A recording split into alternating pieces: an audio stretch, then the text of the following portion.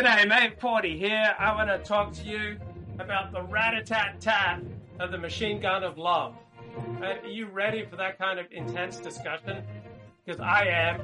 I just had the old Christmas dinner with the family, right? I'm ready to talk about the tangled history of the right to privacy, right? Terrific book. And I'm looking at page 206 here, and it talks about Frank Harris, right? Have you guys heard about Frank Harris? And the author says, nobody has ever written the truth like Frank Harris. Right? You think you know about truth? Well, you don't know truth till you've read Frank Harris. He wrote a 4-volume autobiographical series, My Life and Loves, right? He published these multiple volumes in the 1920s. And if you were to read these learned works, you would find out that the author Guy de Maupassant had once visited 6 prostitutes in 1 hour. Like, where else would you get that kind of, truth, right? You don't just get that in the New York Times. That he had stamina and syphilis, right? Many people have stamina and many people have syphilis, but this author, he had stamina and syphilis, right? That the illustrator Aubrey Beardsley first had sex with his own sister, and that the poet Walt Whitman had 6 illegitimate children and a perverse taste to boot, right? But the most graphic of revelations in Frank Harris's reportorial account involved his own real-life, non-celebrity conquests, such as student Kate, adult Laura, teenager Grace, and many more, all identified in their detailed bodily responses to his physical wooing. So these books were still illegal in the United States and England into the 1960s. Right? You can now find them online, My Life and Loves. So some of the vignettes involve girls, some involve sexual assault, including one that he describes as his most amatory experience. Friends do not escape his revelations. One real-life teacher shared a deeply personal sexual problem with Frank Harris, and agreed to a bizarre remedy, all of which Frank Harris describes in gruesome and highly embarrassing detail. I went at once in search of a whipcord, tied up his unruly member for him night after night. So Frank Harris argued he had the right to reveal all. Why? Because as a journalist, he always fought for the Holy Spirit of truth. And here he would once more. He says, I am resolved to dare to speak whatsoever I dare to. Right? He was a First Amendment soldier. And he was going to let loose with his truth. And he was going to educate the young so that they could unleash their machine gun of truth. So just like no one's ever played Test cricket like Brendan McCullum, the current coach of England, the English cricket team, right? He has completely turned around the fortunes of England. So a year ago when I was here, England was just absolutely getting thrashed by Australia. But now we have this, whole exciting new brand of cricket, just like with Brendan McCullum and Frank Harris, right? Truth as we've never seen it before. Now we've got cricket as we've never seen it before. Like, cricket is truth, and truth is cricket. So this is a revolution that's not just going on in cricket, guys. This is going on in all sorts of different sports. People ask if they should just try it. And there's no doubt with analytics and money that many sports are changing. As a player of Madden video games and occasional watcher of NFL matches when I was younger, I never understood why teams ran the ball so much. For one, players never got that far. And 2, it seemed that the same players were used repeatedly, meaning... Look, when you run the ball, that's just incredibly self-obsessed, all right? You've got the ball, and you're just running with it on your own. But is there a shared experience? Like, are you building a bond with some other bloke when you're just running the ball? Right? Yeah, sure, you've got 9, maybe even 10 people blocking for you. But it's just not the same kind of communal shared experience with energy that you get from passing the ball. Is there anything more exciting than one bloke passing the ball to another bloke? I mean, there you're building something, you're creating something, you're developing something, you're sharing an experience, right? You just can't pass the ball to yourself, all right? I can't throw ball and catch ball, all right? I have to give it myself. I have to let go of my ego, right? Ego, edging God out. I have to let go of my ego if I have the ball and then I have to pass it to someone else. I have to surrender control. All right. We're talking about when you pass the ball, we're talking about getting rid of the ego at depth. Right. This is what happens. You have to give of yourself. You have to let go of your ego and create a bond with another person. And when you create the kind of connection that you get from passing a ball to another person, all right, there's an energy, right? You both develop this emotional energy. I challenge you, go out there and start passing the ball to another bloke and have him then pass the ball back to you and tell me after 10, 15 minutes that you don't develop a whole new form of energy, right? Tell me that you don't develop a connection. And then tell me that from that increase in energy and that increase in connection and that increase in community and that bond with another human being, tell me out of all that, you do not then develop an ethic, a whole morality based on just passing the ball back and forth. I mean, passing the ball is incredibly exciting. Did you see the game today? Wow, what an exciting Christmas Eve game. Dallas Cowboys defeating the Philadelphia Eagles 40-34. Yeah, sure, the Philadelphia Eagles had their backup quarterback. He still threw for over 300 yards on what used to be regarded as a highly respected Dallas Cowboys pass defense. I mean, just incredible game. And he passed ball, Dak Prescott passed ball, like balls are just getting passed all over the field. Did you see the Cowboys were down to 3rd and 30? And Dak Prescott went back to pass. He found T.Y. Hilton for a 52-yard pass play, right? And that ball traveled 60 yards in the air. You don't think that Dak Prescott and T.Y. Hilton have developed something special, that there's not a camaraderie from passing the ball 60 yards to another bloke? You don't think that there's a special connection between these blokes that's going to transcend this particular contest? You don't think that they are bonded from this experience and that out of the bond of completing a 60-yard pass, all right, on 3rd and 30, you don't think there's a whole morality and an ethic that develops from committing, a 60-yard pass against the Philadelphia Eagles and just pulling off that exciting 40-34 victory? So passing the ball is about the most exciting thing you can do, right? It's not a selfish, onanistic act, right? Sure, you can stay at home and play with your own ball, right? You can stay at home and run around with your own ball, but you need someone else to pass the ball, right? We need to bring people in.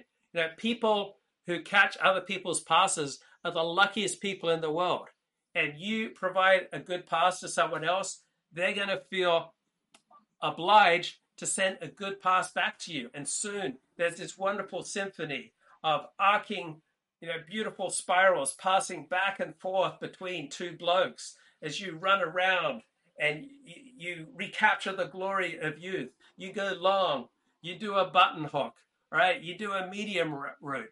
I mean, it's just a wonderful symphony that's going on when you pass the ball. Yeah, it's risky, but love is risky.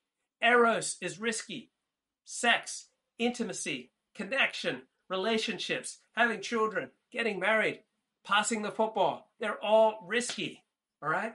But no risk it, no biscuit, as Tom Brady's old coach used to say, right? No risk it, no biscuit. We have to learn to open ourselves up to passing the ball. And this is a revolution that's not just sweeping cricket.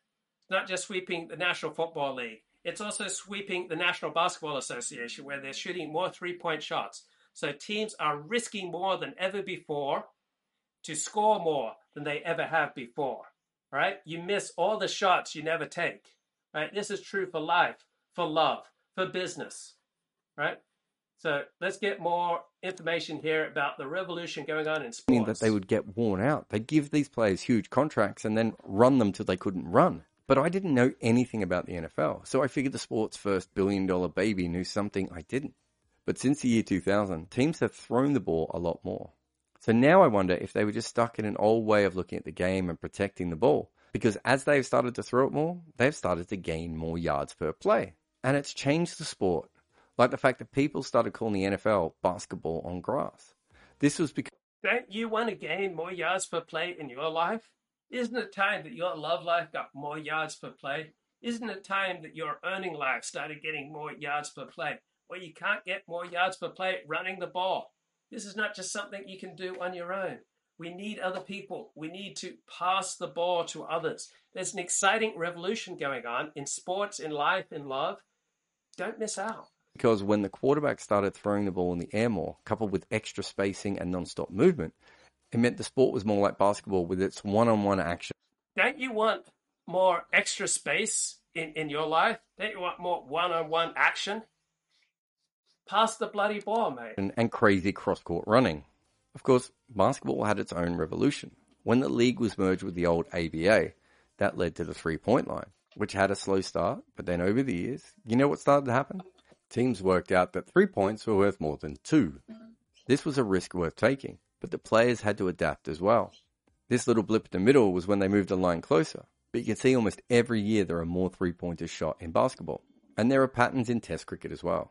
If you look at runs per 12 over and the average of each wicket, they spent 30 years following each other pretty closely. That was until ODI. Okay, so let's get back to learning about Frank Harris, My Life and Loves. Why was this book so dangerous?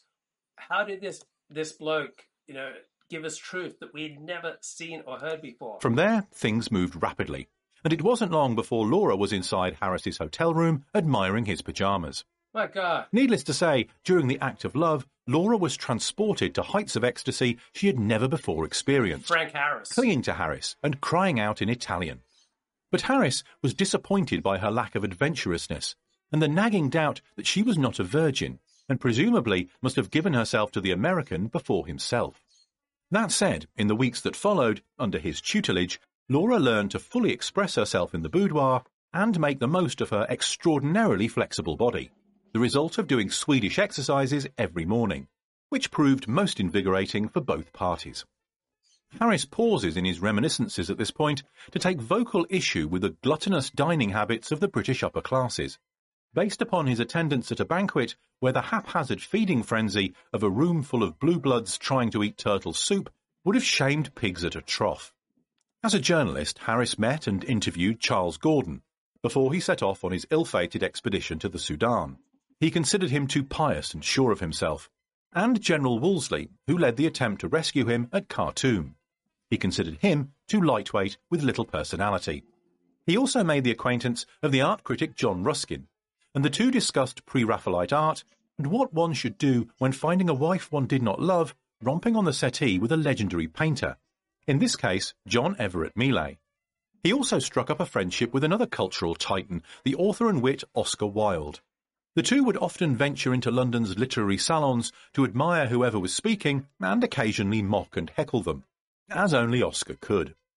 When asked by Harris to comment on the fact that George Bernard Shaw seemed to have no enemies, Wilde responded by observing, "He's not prominent enough yet for that. Enemies come with success, but then you must admit that none of Shaw's friends like him." Which was hysterical. As for Laura, she had gone to America with her plump mother and insisted upon sending Harris photographs of herself in a bathing costume, which drove him to emotional distraction. On her return to England, Harris surprised her at lunch in the Charing Cross Hotel, but on bursting into her salon found, like Ruskin before him, that she was engaged in more than conversation with another gentleman on a sofa. He had his arm around her shoulders. Heartbroken, Harris returned to his lodgings and found some small solace between the sympathetic thighs of his Irish maid, who afterwards served him a dinner of cold grouse. After giving Laura strict instructions never to be in such a compromising situation with another gentleman ever again, he agreed to resume their relationship, marvelling at how love could weaken even the strongest manly resolve.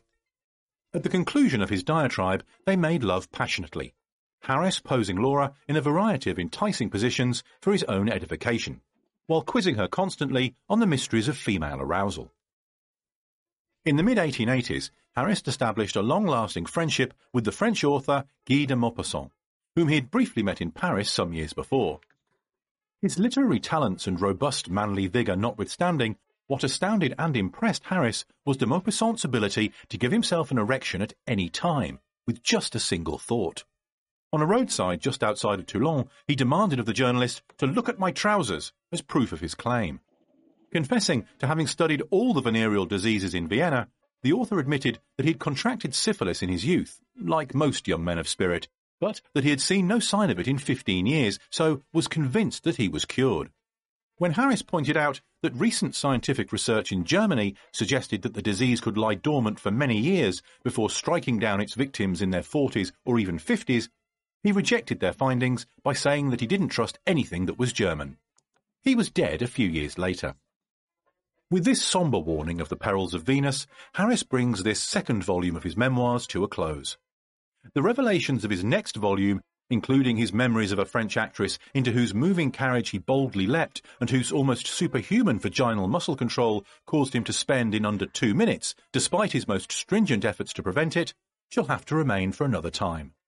Suffice it to say that by the early 1890s, Frank Harris, already a well-travelled, well-connected, much-admired lover and journalistic colossus, is looking ahead to becoming himself one of literature's immortals. Posterity, by name, is Volume 3. Right, so we're talking here, Frank Harris, my life and loves, right? And you've just never seen truth before until you've read Frank Harris. Okay, so looking at this book, the Tangled History of the Right to Privacy.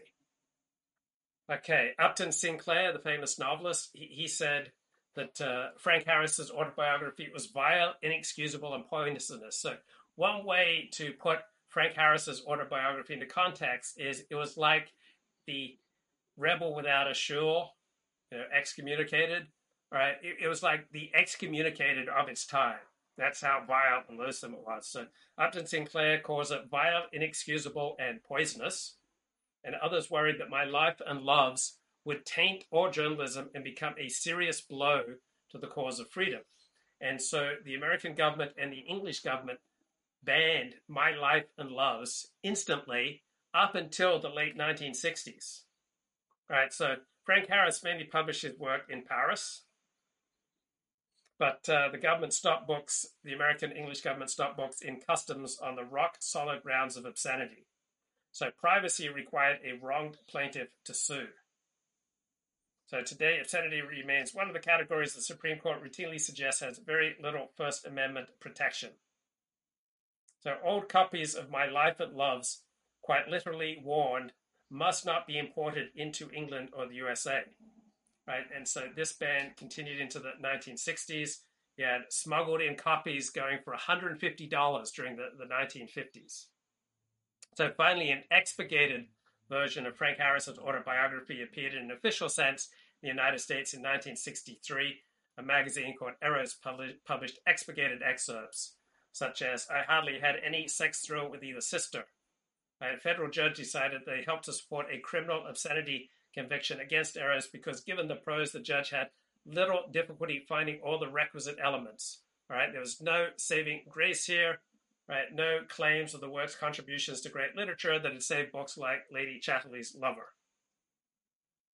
So a single autograph volume of My Life and Loves can still fetch over $1,000.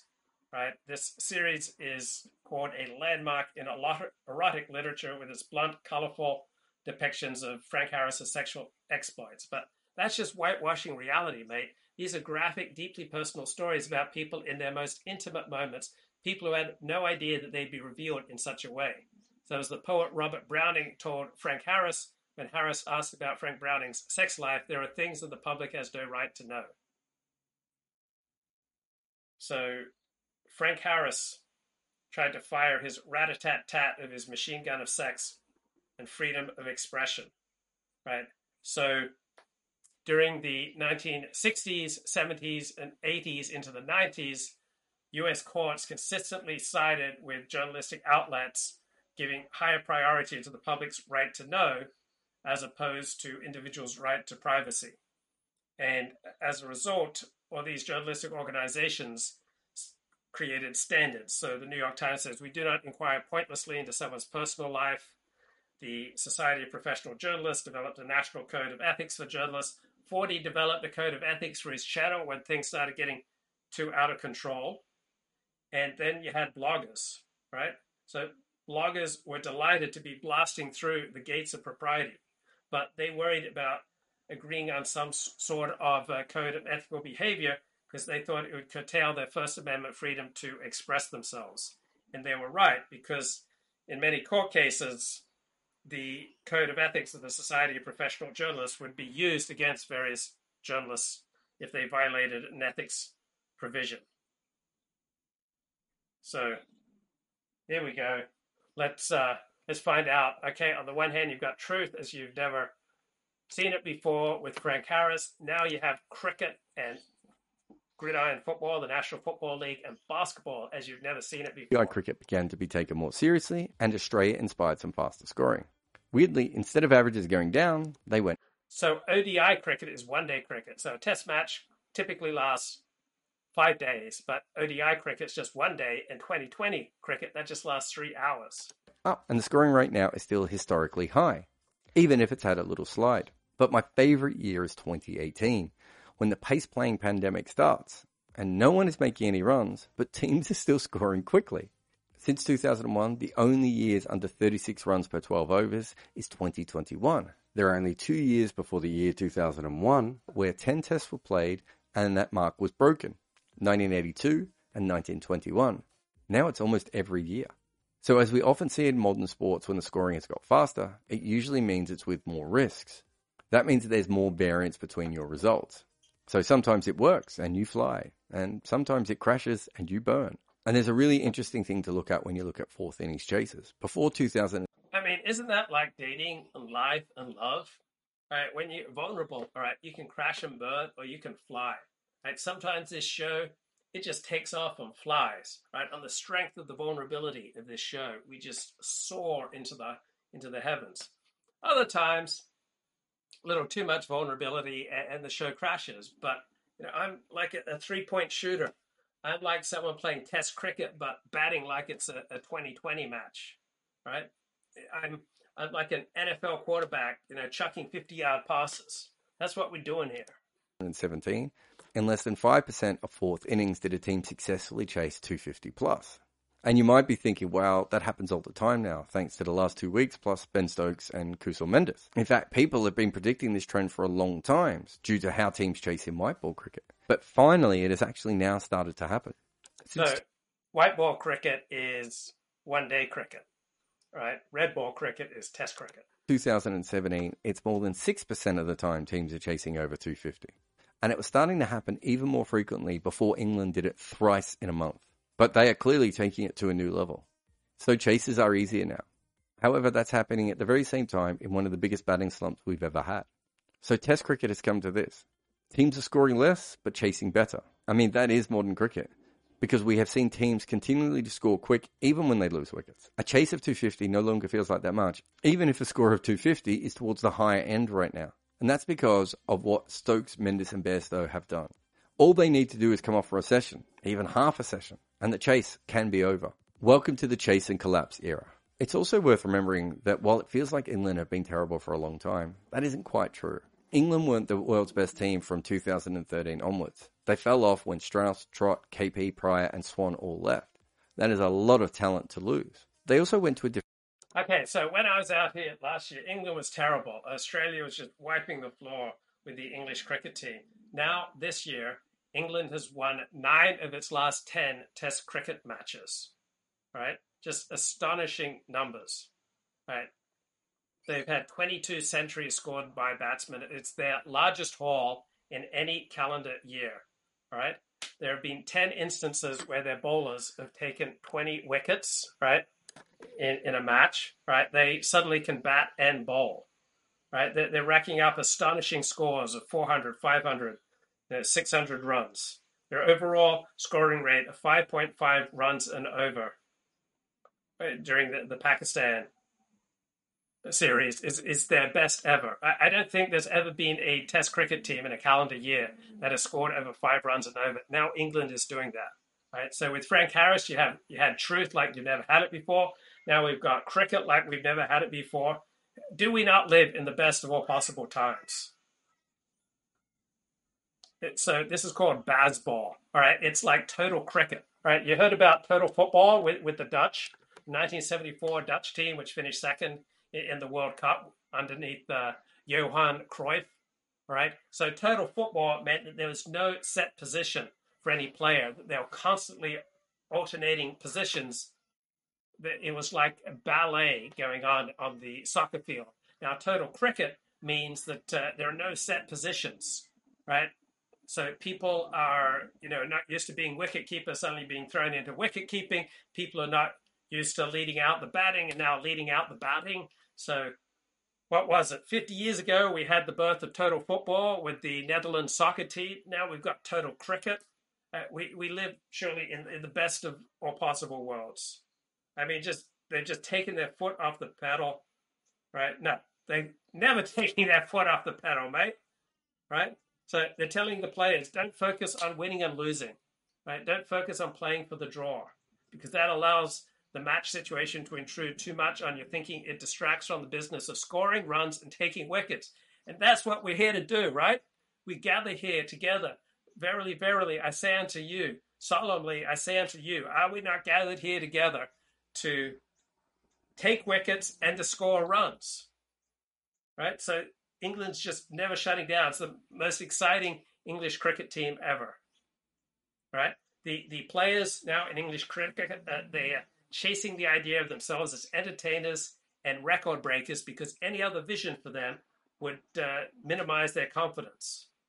And I'd like to think that we're doing the same thing here. So people are not getting criticized for playing some adventurous attacking batting stroke and they get out. Economy rates for bowlers don't matter, because they don't care how many runs they surrender. They just want the bowlers focused on taking wickets, right? We don't want to discourage them from adopting appropriate attacking lengths in their bowling.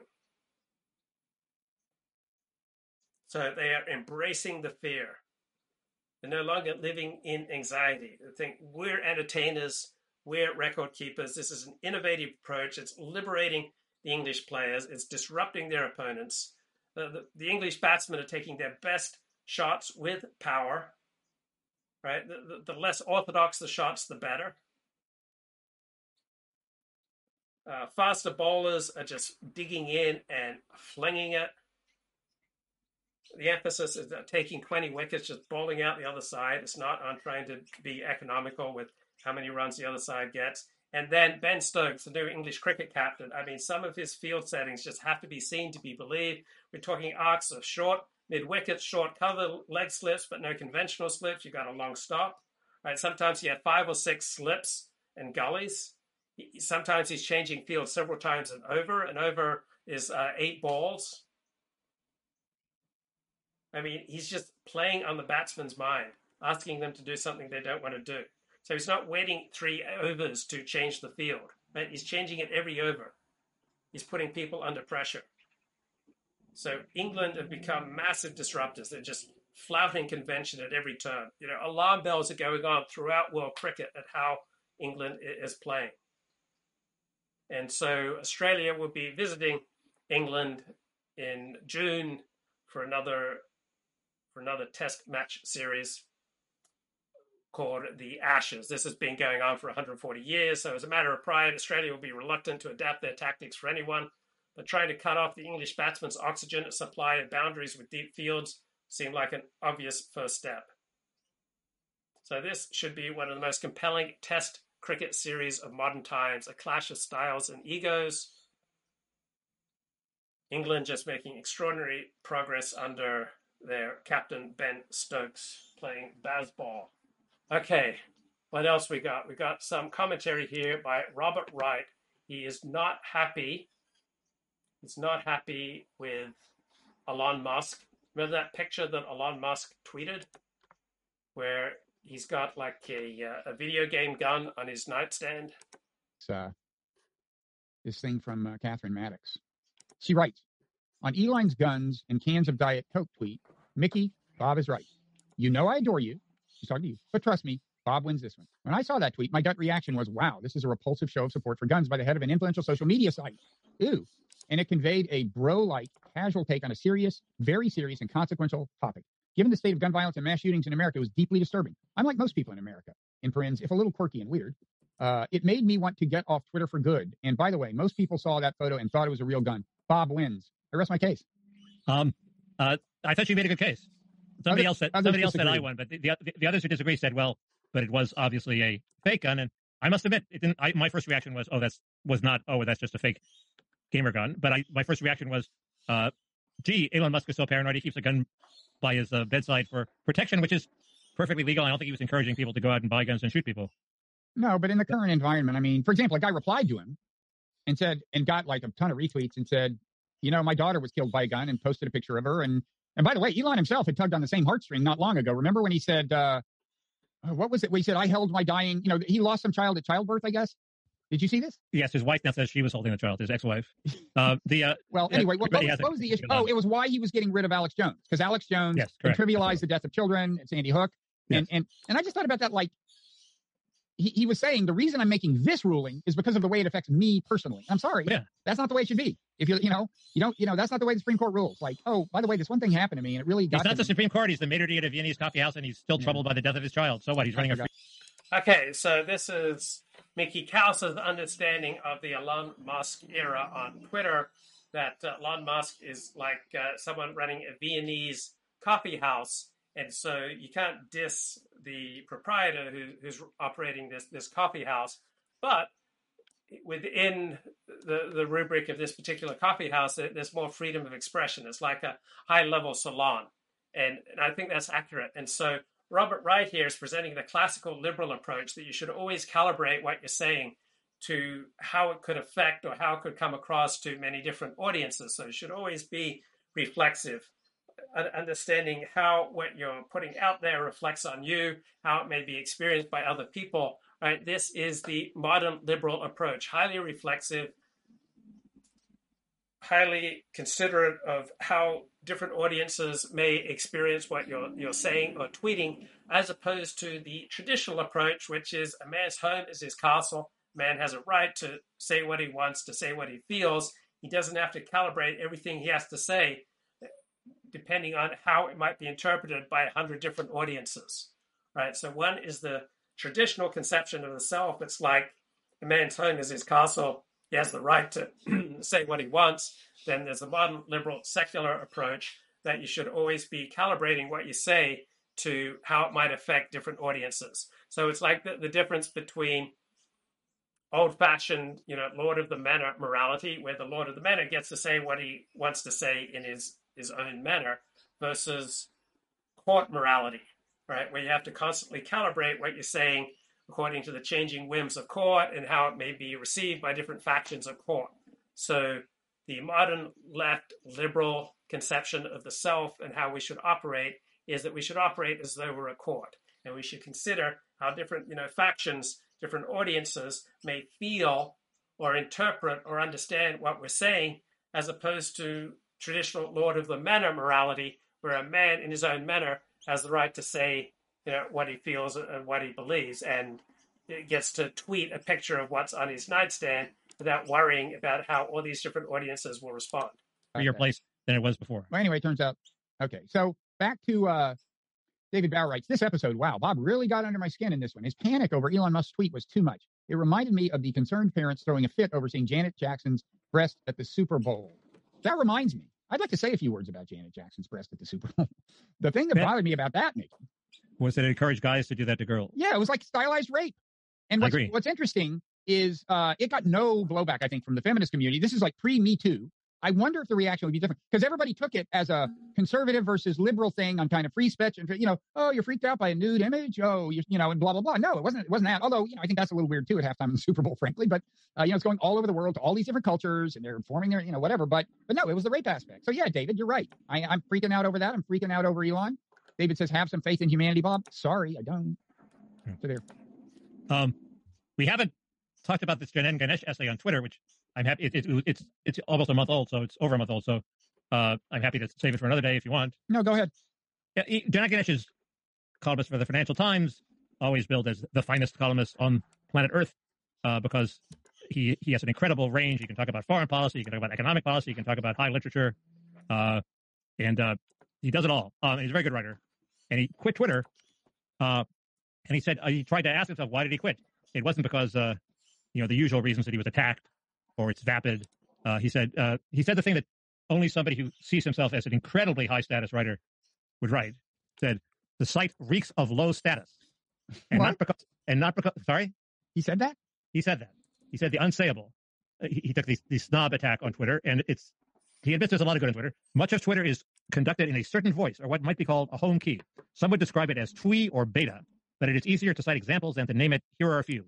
Quaint bios, tea enthusiasts, cultural references to the science fiction or superhero genres, self-mockery about bad dates and social awkwardness, jargon, performative, in quotes, gaslighting, that people with a healthy distance from politics don't use, or understand. The site is often likened to a town square, but evokes more closely a pub on quiz night. There is that sense of people finding camaraderie and having no better options. There is some sublime humor on there, but it is the humor of consolation. This guy sounds kind of like an asshole. Well, he has the balls to be an ass to make the asshole argument, which is alpha males don't do Twitter. And although you can see that some do, and I just think I disagree with him, but he's getting at something. There is sort of like this, like, you had nothing better to do on Saturday night than tweet aspect to certainly my tweets.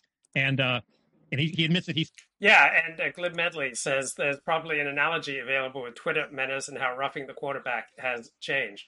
So the new Twitter manners, favored by the globalists, by the liberals, by the leftists, by the moderns, by the secularists, is that you should always consider how your tweets come across. And so for people on the liberal left, right, the moderns, the secularists, right, they have their own partisan perspective, right? They think they're above and beyond partisanship, but they're not. It's just that the traditional, the conservative have a cruder hero system, right? We believe in God and country, for example. We believe in our religion. We believe in our community. We believe in our people. This is a crude hero system. But the liberal left, right, they have their own hero system. It's all about what's sophisticated, what's shows openness to new experience. It's about what shows elevated taste that distinguishes them from the hoi polloi. Right. So everyone's got a hero system, but people on the secular left, the liberals, they don't think they have a hero system. They think they're beyond all hero systems. They think they're beyond partisanship. They just think they're pragmatic. They just think that they are unbiased pursuers of the truth, but they are just as partisan as the right. They also have their hero system, all right? But their hero system is designed around, esoteric tastes, kale for salad, art that doesn't have any kind of definitive message or ending, right? They have their own sophisticated partisan perspectives, but they don't recognize it. So here is this Financial Times columnist saying he's quitting Twitter because the hoi polloi are using Twitter. The regular people really are using Twitter. It's not for the elites, and he really just wants to be with the elites. He saw himself shifting into this morass of midwit beta humanity, which is why he quit. But the other thing is, in addition, I'm sure there are hundreds of reasons to attack this, and it's worth reading just because it's so well written. But it has first, there are a lot of alpha males who are on Twitter, alpha females. My test is Maggie Haberman, best, the best chronicler of Trump. You caught her in some egregious bullshit a couple of weeks ago, but basically she's the person who found out what was going on in the Trump White House, and she also provides a valuable public service in terms of if you wanted to find out what was happening now, what happened today. I was trying to tell a friend where they should go to find out what happened today, and I couldn't come up with anything better than just go to Maggie Haberman's Twitter feed and read what she wrote. So the things she retweets. So she's better than the Drudge Report at that. If she leaves, Twitter will be really the much more of a place of beta humanity. But the other thing is people find out things on Twitter that they can go be alpha about. Maggie Haberman finds out things on Twitter. I bet Janan Ganesh found out things on Twitter. What do you mean that they can go be alpha about? In other words, if I were an alpha male, I would read this thing about the Fed, this Fed study that people are quitting the labor force because of low status, and I would go write a powerful, attention-getting tweet or column about it if I were a columnist. But I would only have found out about it because of Twitter. Actually, I found out about it in John Ellis's Substack, but he tweeted about it too. So alpha males need the info that is on Twitter, and Twitter is an incredibly efficient conveyor of that sort of info. So the idea that alpha males should get off Twitter because they will sink into beta-ness it's a two-way sword. They will also find less ways to show how alpha they are. And they'll eventually become out of it and be criticized as aging boomers and why doesn't George Will retire already? George Will actually had some really good recent columns, so he's a bad example. But I like Twitter. I mean, it has a lot of potential. It's just that it has this almost inherently tribalizing feature, and that's this dynamic. And that's if you look, he's not talking about that. I know he's not, but I'm just explaining. He's just being a fucking snob. So for Robert Wright, tribal is bad, right? For Robert Wright, a typical secular liberal lefty modernist, tribal equals bad. But there's no inherent reason why Robert Wright's worldview or the left liberal modern secular perspective is any inherently superior to the tribal perspective, right? There's nothing inherently good or bad about being tribal. In some circumstances, being tribal is an adaptive response, right? There's a reason so many people have a tribal response, and that's because it is evolutionarily adaptive in many circumstances. In other circumstances, a less tribal approach is more adaptive. The world is constantly changing around us. Sometimes a right-wing, tribal, selfish, self-centered, my family, my extended family, my tribe first before every other group. That is the most adaptive response. In other circumstances, openness to new experience, openness to strangers, being willing to learn new ways of organizing communities is a more adaptive response. That's why we have the left impulses and the right impulses. Both impulses have proved evolutionarily adaptive. It's just funny that Robert Wright doesn't recognize that his own fear and loathing of tribalism is just another partisan approach. He thinks that the non-tribal cosmopolitan approach is beyond partisanship, is beyond tribalism, but it's just a different form of tribalism, right? It's the tribalism of the quinoa class, of the kale class, of the university educated class, of the globalist class. I don't give a shit. He's just like, what a dick. I mean, like, pub night. So you walk into a pub and you see people having fun doing the trivia quiz or whatever, and you turn your nose up at him and like, I bet they don't have a column at the FT. This guy just sounds like a total dick. But maybe he's not. Maybe I'm wrong. He's just sounding like one in this moment. Go ahead. Well, go ahead and reply to that. Defend him. I was going to read another sentence that confirmed your suspicion. That's what I want to hear. Bring it on. Instagram and LinkedIn don't have this problem. Both groups, people on those sites, intuit something about life that is often lost on more outwardly intellectual tweeters. Projecting success, even when it doesn't exist, can work. Swagger can be self-fulfilling. Twitter doesn't swagger. Wait, Twitter doesn't swagger? There's a ton of performative shit on Twitter. What does he mean? Well, he means that it does. He's thinking that the performative stuff doesn't. It's faux swagger. It's not carry enough actual projection of success. No, he's just missing that part. I think there's a ton of swagger on Twitter. It's one of the most annoying parts of Twitter. People like him swaggering. But people, I don't know if he's swaggered on Twitter, but people we follow don't swagger, and yet he would have a swagger. Who? I'm not going to name names. People you follow, like not in a hate watch way. No, I mean, let's see. I mean, I'm trying to, there's a lot of performative. We're all performative to some extent. One of the here's a big swagger. The guy who did Lawfare, and when Trump was going to go down, Ben Wittes. Oh my God! He had a little cannon that went off. Boom! He's so insufferable. Trump is going down. He's actually a very smart guy and nuanced. Smart, yeah. But and I assume you'd like him if you saw him in person. But his Twitter persona was swaggering. No, it's okay. So he's just wrong on this. He's also the guy who went out, shown some light on the Russian embassy. Anyway, what's this? I talked to you about. I mentioned this. He had some spotlight that right. Some pattern on the Russian embassy. Right. But no, I mean, Lawfare is just like Blob Central. Also, what he says about Twitter: these are narrators of events, not initiators of them. The elite don't tweet, I want to say, but some of them do, including its new owner. It just happens to cheapen them. I wouldn't say it's bringing out the best in Elon. It's humanizing him. Yeah. Anyway, to get back to him, people wonder, there are people who continue, I think, to mistake my critique of Elon as an ideological one. It's really not. And Glib Medley said 40 is identifying with the hoi polloi with his pronunciation of quinoa. Quinoa.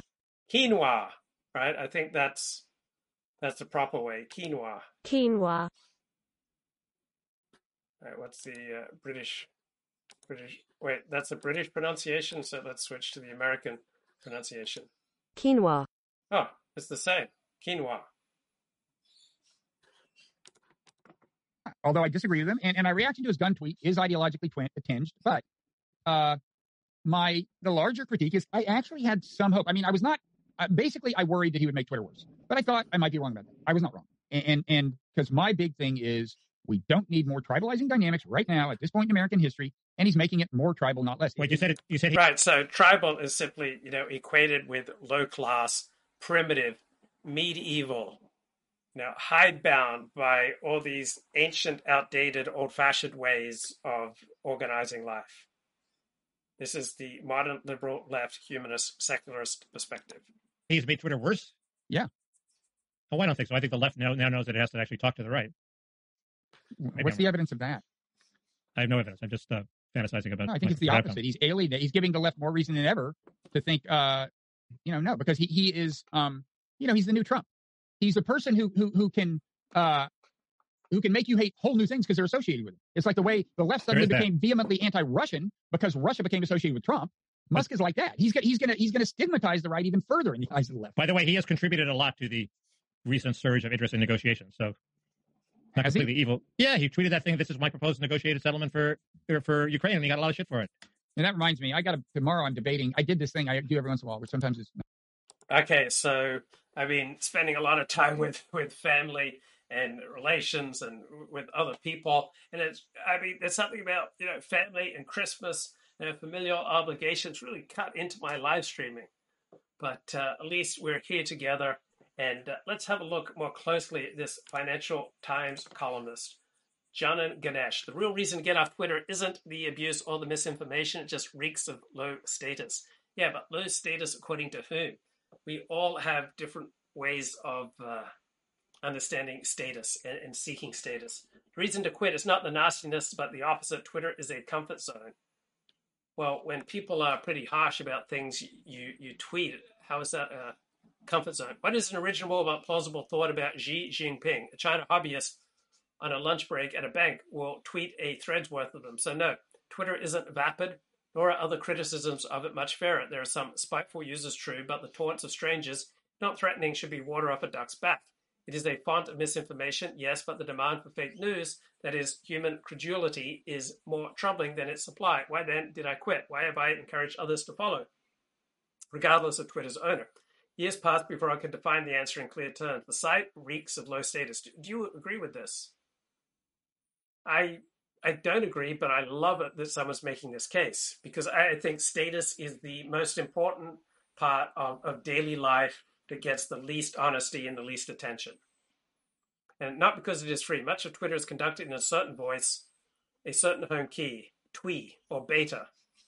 Right? There are quaint bios, tea enthusiasts. There are cultural references to science fiction or superhero genres, self-mockery about bad dates and social awkwardness. It depends on who you follow. I follow a bunch of neuroscientists. They're not like this. Jargon, performative, gaslighting, that people with a healthy distance from politics don't use or understand. Site is often likened to a town square, but evokes more closely a pub on quiz night. Well, some pubs on quiz night are awesome. There is that sense of people finding camaraderie and having no better options. There is some sublime humor on there, but it is the humor of consolation.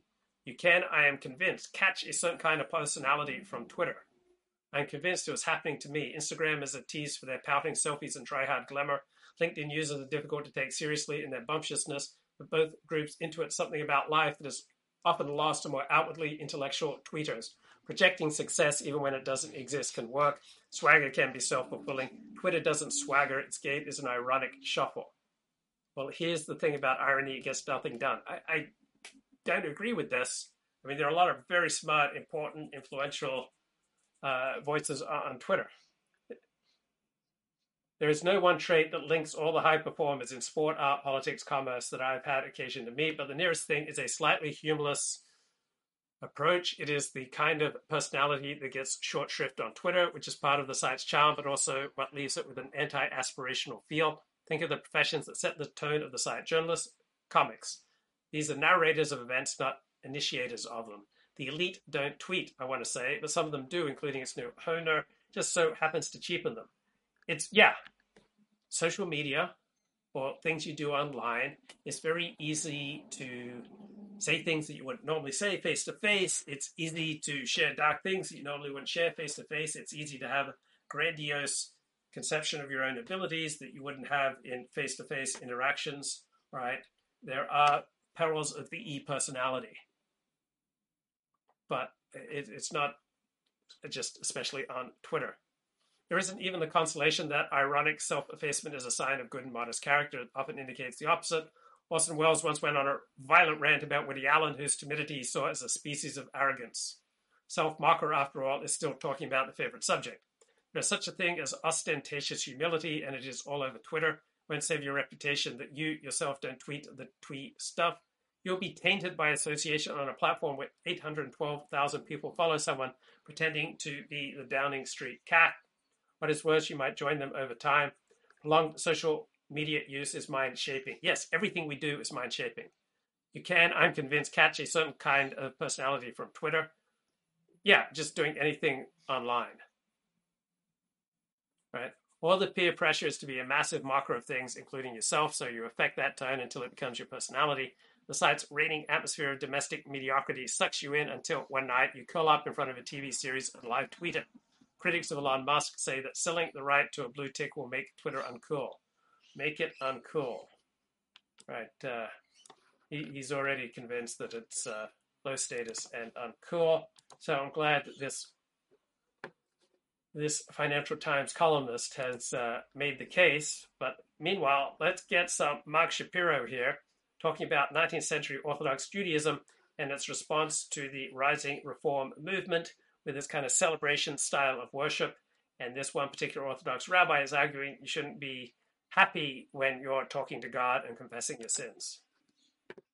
He explains that no. If you look in the Shulchan Aruch, it's, I'll read it for you here, in, let's see. 15th century Compendium of Jewish Law. I forget now where it's, he'll cite it a little later, but it's not, what he says is that this is only for before you pray. You're supposed to have that in your mind. You're supposed to feel good and happy, but not during the actual prayer. And in fact, that's the Lashon, as I recall. He says, if you look in the Tzadi Gimel, he says, for an hour before you daven, you should yichavim libo, you should, have your mind in a certain way. And then it goes on and talks about how you should have simcha. But this is in the section Kodem Shis Palo. And then you have simcha going Divrei Talmud Shel Torah. So he understands this all referring to before davening. And what do you do during davening? He says as follows. If you go before a human king, he says, if you come before a human king to fall for your life because you sinned against him, imagine, he says, you come, this is the bottom line of, he says, if you come before a human king to plead for your life and repent for your sins, and you come before him with musical instruments, he's going to be furious. Can you imagine? You come before the king and you're asking him, please spare our lives, let us live in peace, etc., and you come with musical instruments, he'll think you're crazy. Simcha mazel. What does simcha have to do with when you have bechi, crying, and tachanunim? But in a time where you don't have an avon, a sin, then you can come with shir. So, for example, at a simcha, at a wedding. But davening, you're going to be happy? No, you need to be quiet and fearful. That's what davening is. And then he goes on, certainly when it deals with God. When the Beis HaMikdash was around, he goes on, when was it possible to do simcha? You have a simcha space shoeva, for instance, etc. Then you had a great simcha. However, from the day that the Beis HaMikdash was destroyed, and no more Ruach HaKodesh and no more Davua, the only way we can repent is through our prayers. And how could you? How can you come before him with shir and klei zemer? It's almost like he's saying you can't come before him singing. Because if you're coming before a king and you're pleading for your life, would you sing also? No, you wouldn't sing. But that's his lashon. It's as if the Nesiv is saying if you think of prayer this way, that it's just pleading for our life, then what are you singing for? He says, Ein anu rishayim rakasader shivcho ispal b'derech hachodev ne'am melchus amadam. He says our davening before God should be no different than our requesting things, praying for our life before a human king. Because only when you're in a chatzana, then that's the mitzvah to rejoice. But other times, absolutely not. Masha ein kein b'tefillah. So he says, there's no question that this is not, God does not want this. And then he goes on to say, that's just during the week. You can't ever have a musical instrument show. On Shabbos, he goes on that it's forbidden. Vafilu b'chol asari, etc., etc. And then he does the point I mentioned about, what does it mean? Ein omdim lispalo. Although I don't think that's the pshat necessarily. I'll give you an example of something else where I don't think necessarily what he's saying is the pshat. Here, I'll show you. He quotes an example where it says, where Abaye was sitting here, and this is Brachos 30b. The Gemara relates, Abaye was sitting before his teacher Rava, and Rabba saw, they should have put an H at the end, it's Rabba, and Rabba saw that he was exceedingly joyful. He said to Abaye, it's written, rejoice with trembling. One's joy should not be restrained. So he's saying, so he's saying this. From here you see that, we shouldn't really have joy. And he says the most joy is with klishir. So if Rabbah tells Abaye he shouldn't be so joyful, then kal v'chomer we shouldn't have musical instruments that makes us have joy. But I mean, I don't know what one thing has to do with the other, but that's his argument. And then he continues, look, this is a very austere approach to prayer. Can you imagine getting up and telling people today, when you pray, you shouldn't have simcha, you shouldn't have song, you should feel as if the sword is hanging, Damocles' sword, is hanging right over you. That's not what we do. You don't need to walk around with a guitar and a saxophone like you saw 2 weeks ago or last week to understand. I mean, that we have singing, we get into it this way, and we all know that if we're going before Putin, he decides to turn on the Jews and they have to send Rabbi Lazar there, to try to, request mercy on the Jews. He's not going to come with and start singing before Putin or anything like that. But music is not something new. We've been singing music for a long time. It's not just in the Beis Hamikdash. But you see how his conception of prayer. And then he goes on and talks about the importance of belief based on faith, not seichel. We don't need to get involved with that. And then he concludes, and this will be the last thing, and this will be the last of the letters we look at today. Let's see, pull it up here on page 80. He concludes as follows, and this is in the Nesivos. Most people don't know that in the Nesivos. They just know him from his halachic writings. They don't know him from this letter. On page 80, he concludes the paragraph beginning... where is it? The Velo. It's not actually the conclusion, but he says Velo. What does he say? Listen to this. After explaining how you have to be a good citizen and all this stuff, he says, not just us, the Bnei Yisrael, are obligated in this, but every nation and language is obligated in this, as we've seen that the Malchus and the Shiltonim, the governments in every Medina are makpid. All governments insist that people be connected to their particular religions. They shouldn't be in agudas. They shouldn't be split up. They shouldn't be divided into different groups where everyone does what they want. Because in this, the whole nation depends on the fact that everyone stays connected to their religion, not make new religions. So already you see here, again, this is the point we have. He's saying that the reformers they're not loyal. They're creating a new sect. That's something dangerous. The government won't want this. So we can use this to shut them down. But then he goes even further. He says, for all arguments and disputes between one man and another, if there's no witnesses, the only way we can determine who's lying if there's no witnesses is we make them take an oath. And the whole purpose of the oath is only based on whether you believe. What he's saying here is that those who have no religion, namely the reformers, are not regarded as trustworthy people. Their oath in a court of law would not be acceptable. He's saying that the reformers can't be good citizens because they don't practice Judaism. They don't practice a real religion. They invent some religion. But that also means that they're a danger to the functioning of society because you can't trust them. Because when everyone goes to court, you can't believe their oaths because they're not believers. This is like Masira, you could say, but in the reverse. That he's being Maser, the reformers, that he thinks it's okay to be Maser them, to inform on them. And then we conclude in the paragraph, the last full paragraph, he says, just like we believe that God controls the world, so we believe that the king and the government is the chosen one of God. And just like we ask in our prayers to rebuild the temple, so that we can observe the mitzvahs the way we should, and receive the Shekhinah again, and everyone will be gathered in the land of Israel. So too, we request in prayer the welfare of the kingdom, because that's basic.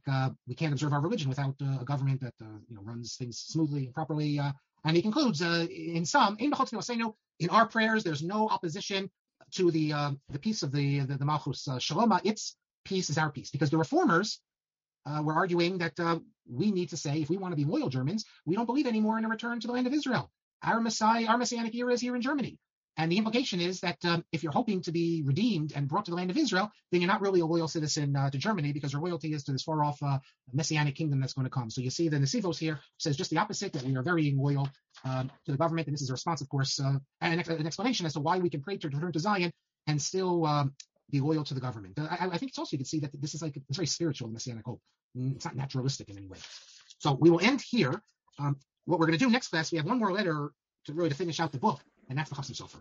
And then we're going to move into the Chasam Sofer's arguments, because in many ways, as I said, he is remembered as creating the response to the Reform, and he has a few letters, and each letter needs to be looked at carefully. We'll begin by looking at if you can believe it, Aaron Chorin is forced to retract. It's a short-lived retraction, but he retracts, and we'll see that next class. So now I want to let me take the questions. Time really flies when we're having fun.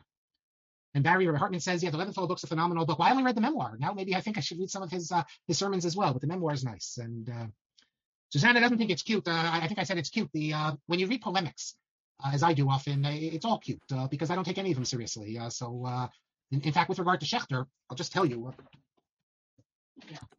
Yeah, that's a great point. He's saying when he reads polemics, he doesn't take any of them seriously. And I think we should have that same attitude, like the Ben Shapiro polemicist, the George Will polemicist, polemicists of the left, polemicists of the right, most pundits are polemicists. They're cute, all right? They're children playing, all right? We don't need to take polemics seriously, all right? It's just silly performance. Okay, so I'm reading this terrific book, Seek and Hide, The Tangled History of the Right to Privacy by Amy Gajda, so former journalist turned university professor. And so she talks about Alexander Hamilton and Thomas Jefferson were, encouraging or writing all this scurrilous, privacy-destroying material about each other. So Hamilton was making the case that Thomas Jefferson was, having sex with his slave, Sally Hemings. And at this time, there was an offense called truthful libel. So even if you're saying something that was truthful, if it was hurting someone's reputation, right, you could be convicted. So we think, the First Amendment is right there at the beginning of the United States. Like we think, a publisher could, publish anything that was true. The freedom of the press is essential to a free state. But in the 18th, 19th century, if a publisher put something out there that was improper, mischievous, right, truthful libel, right, he would have to take the consequences of his own temerity, right? So this included the publication of embarrassing truth, tidbit about a husband who'd been unfaithful and suffered his wife's response, right? According to both English and early American law, right, this was punishable by criminal and by civil proceedings. So the greater the truth, the greater the libel, they used to say.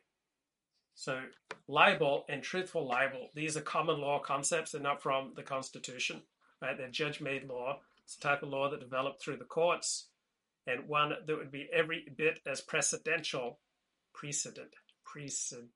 as laws passed by legislatures, just not as instantly sweeping. So truthful libel wasn't all that controversial in the 18th century, 19th century, into the 20th century. So the First Amendment's promises of freedom of speech and freedom of the press, right, they didn't really fit into the landscape back then in the 18th and 19th century.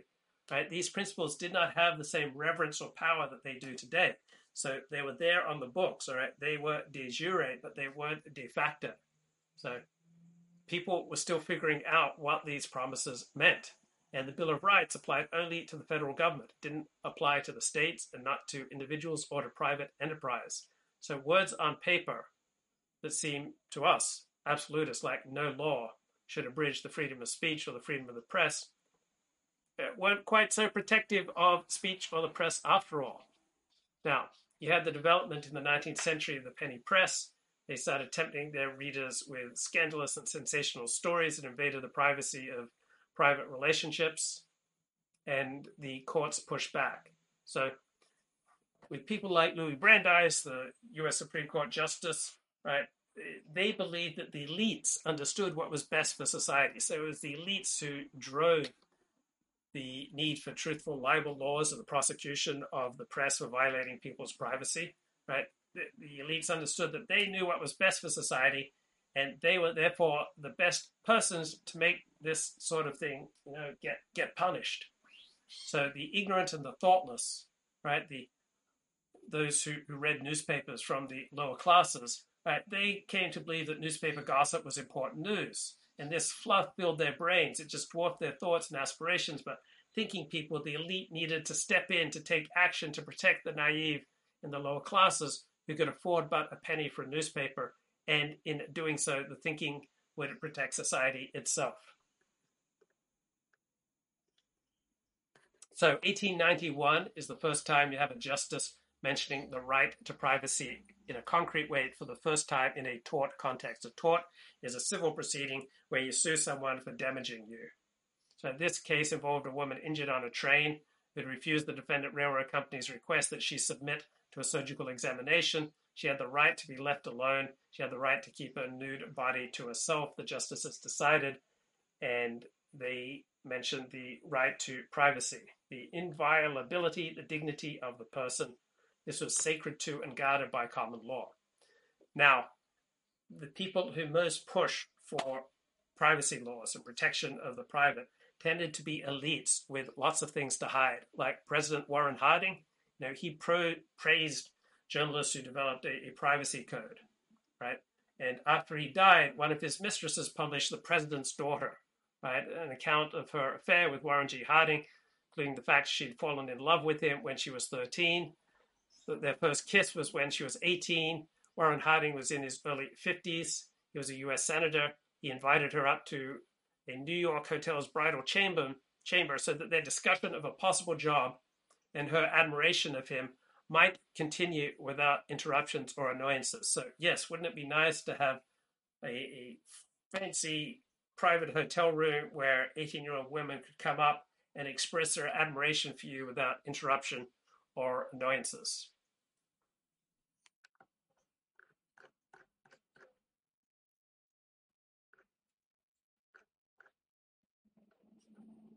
Okay, in 2016, the highest court in the United Kingdom told its newspapers that they could not publish a story that had been widely distributed on the internet about a man identified as PJS who was married to a major celebrity and yet had an affair with two others. This publication was deemed a clearly unjustified invasion of privacy, the United Kingdom highest court ruled. Right? The United States didn't have a problem with this publication, so the National Enquirer published that this man was Elton John's husband, David Furnish.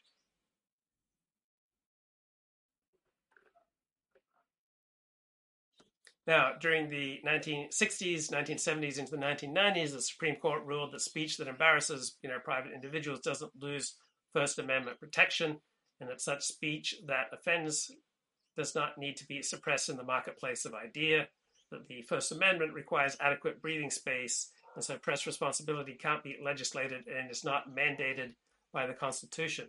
And so due to all these court rulings in favor of journalism, you then had a flood of complaints and reactions as journalists became increasingly less responsible. So journalists increasingly felt that they had the right to publish anything. And so then eventually judges start pushing back in the 1990s into the last 40 years, pushing back, restricting press freedoms and making more and more rulings in favor of privacy because journalists were abusing their First Amendment rights and privileges. So in 1977, the U.S. Supreme Court protected the news media for reporting the name of an 11-year-old boy who'd been arrested and for videotaping him as he left court, all in violation of a lower court order. In 1979, Supreme Court held that the media could not be punished for publishing the name and photograph of a 14-year-old boy who'd shot a classmate. In 1989, the court decided that a newspaper would not be liable for publishing the name of a living rape victim.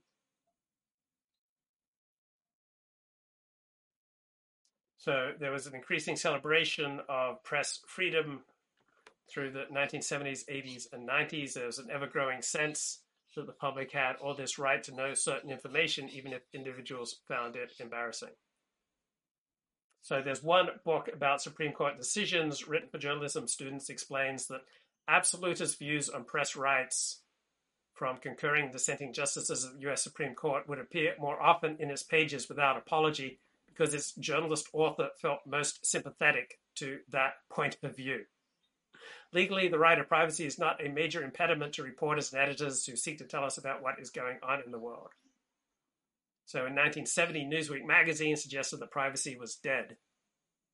Look magazine told its readers that sexual privacy was dying, that protection of sexual behavior had arisen in Victorian times, there was no longer a need for it. Time magazine suggested that in First Amendment cases, it was clear that the news media had prevailed in the court of law. By 1997, Time magazine reporters confirmed that Americans' right to be left alone had disappeared.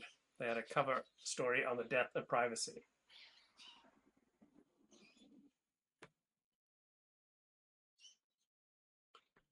Okay, let's play a little bit more here from Mark Shapiro. All right, Erev Tov, everybody.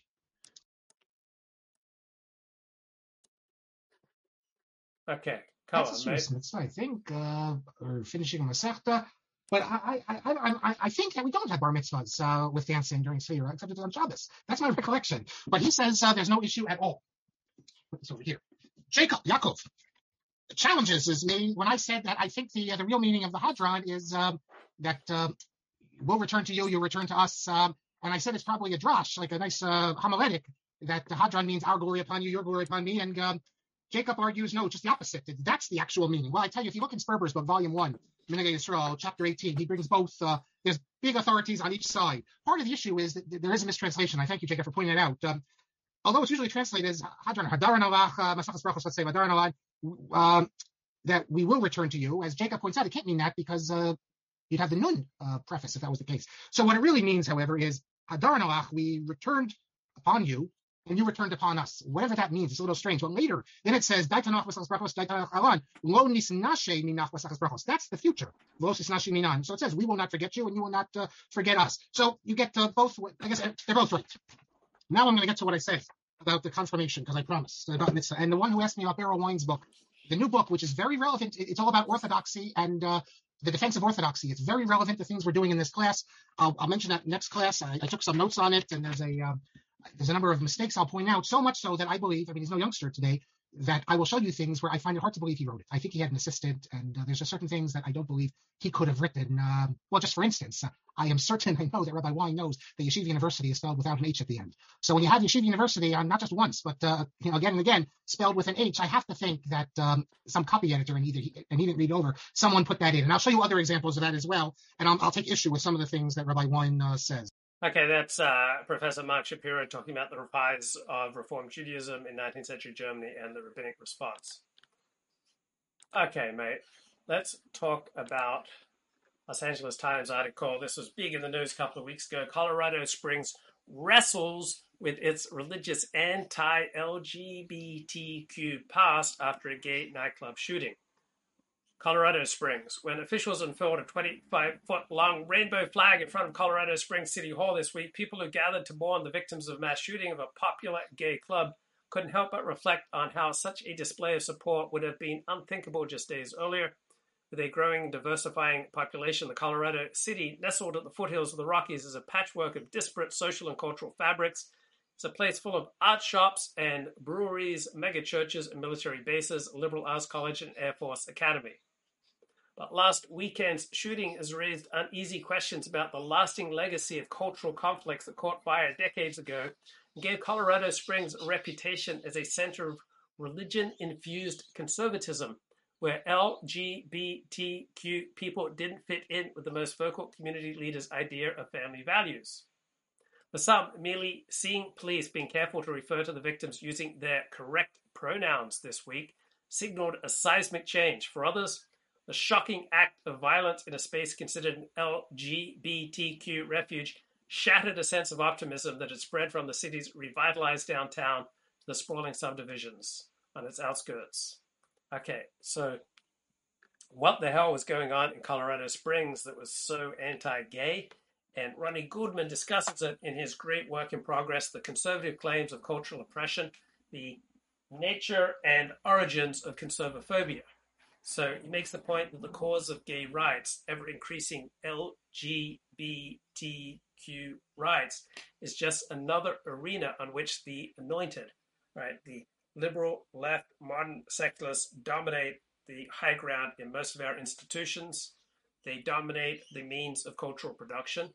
And this is just another arena in which the anointed prosecute their long war against the benighted, right, those with more traditional and conservative tastes. So we're talking about the court case of Romer versus Evans, which invalidated on equal protection grounds an amendment to Colorado's state constitution, right? The people, right? Democratic processes work. The people passed Amendment 2 that would have barred municipalities from enacting pro-gay anti-discrimination ordinances. And the late Justice Antonin Scalia observed, when the court takes sides in the culture wars, it tends to be with the knights rather than with the common people, more specifically with the Knights Templar, meaning the elites, reflecting the views and values of the lawyer class from which the court's members are drawn. Right? Court rulings tend to align with the sentiments, the partisan preferences of the lawyer class. Right? How that lawyer class feels about homosexuality will be evident to anyone who wishes to interview job applicants at virtually any of the nation's law schools. The interviewer may refuse to offer a job because the applicant is a Republican, because he is an adulterer, because he went to the wrong prep school, or he belongs to the wrong country club, because he eats snails, because he is a womanizer, because she wears real animal fur, or even because he hates the Chicago Cubs. But if the interviewer should wish not to be an associate or partner of an applicant because he disapproves of the applicant's homosexuality, then he will have violated the pledge which the Association of American Law Schools requires all its member schools to exact from job interviewers: assurance of the employer's willingness to hire homosexuals. So I've gone to jobs where it's quickly very clear that the employer, that the organization, right, that this corporate structure was never going to hire an Orthodox Jew. They had no interest in hiring an Orthodox Jew because they loathed, feared, despised, were uncomfortable with Orthodox Jews. But that prejudice is protected. You can refuse to hire Orthodox Jews, right? You can't refuse to hire Jews, but effectively you can't be sued for refusing to hire Orthodox Jews. So if you go to, I've gone to many a job interview wearing a yarmulke, and probably 2/3 of job interviews just write off, they will not hire you because you wear a yarmulke. But that prejudice is legally protected, right? So this law school view of what prejudices must be stamped out may be contrasted with the more plebeian attitudes that apparently still prevail in the United States Congress, which has been unresponsive to repeated attempts to extend to homosexuals the protection of federal civil rights laws. So apparently members of Congress are free to discriminate on the basis of homosexual orientation when it comes to hiring staff. So the real equal protection question raised by this court case is not whether gays are to enjoy equality with heterosexuals, notwithstanding the prejudices of Coloradans, but whether the prejudices of the ordinary Americans are to enjoy equality with the prejudices of the liberal elites. Right? The prejudices of the liberal elites are protected by law. They are free to never hire an Orthodox Jew, or to never hire a Republican, or to never hire a member of the NRA. Right? That is legally protected.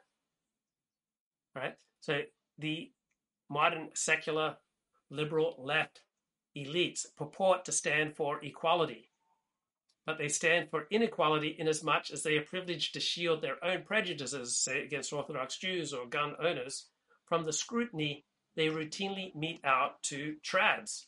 So the modern secular left elites routinely avail themselves of the right to base their employment decisions on irrational factors like appearance, demeanor, personality, religiosity, right? These are not directly germane to job performance, narrowly construed, but are highly relevant to maintaining a workplace environment that reflects the liberals' sensibilities and self-image. Yet this is a privilege they reserve to themselves alone. They believe themselves more tolerant than regular Americans. But Justice Scalia argues that the liberal elite support for gay causes is an easy outlet for moral preening. It's not an expression of principled cosmopolitanism. The cosmopolitanism is nowhere to be found when it would conflict with the liberal elite's own prejudices, such as against religious people or gun owners. So people on the left see this as a standoff between enlightenment and dark intolerance.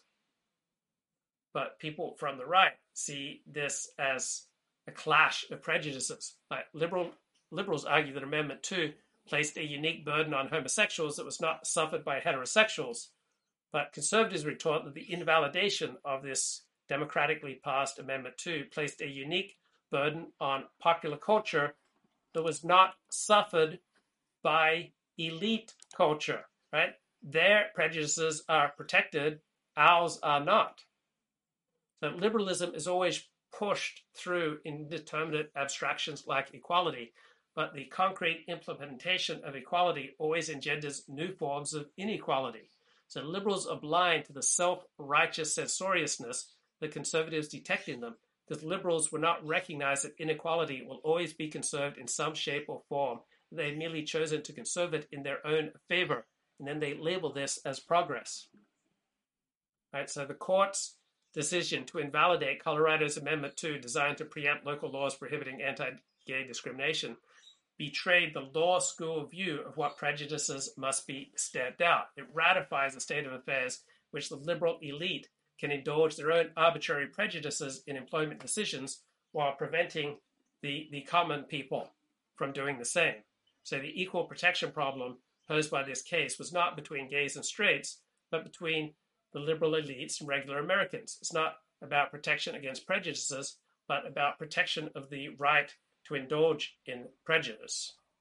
Angus says, it's absolutely true about the lawyer class asserting incredible power to circumvent the will of the people. Trads are simply going to have to build large support networks where they work together across religions. Same people who are buying Teslas as an expensive virtue signal are now looking to ditch their Teslas. They don't like how Elon Musk has allowed conservative voices on Twitter.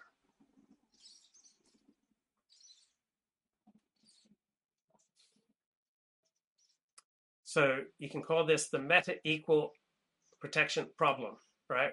We're addressing not the victims of prejudice, but its bearers, the prejudicial privileging of some prejudices over others.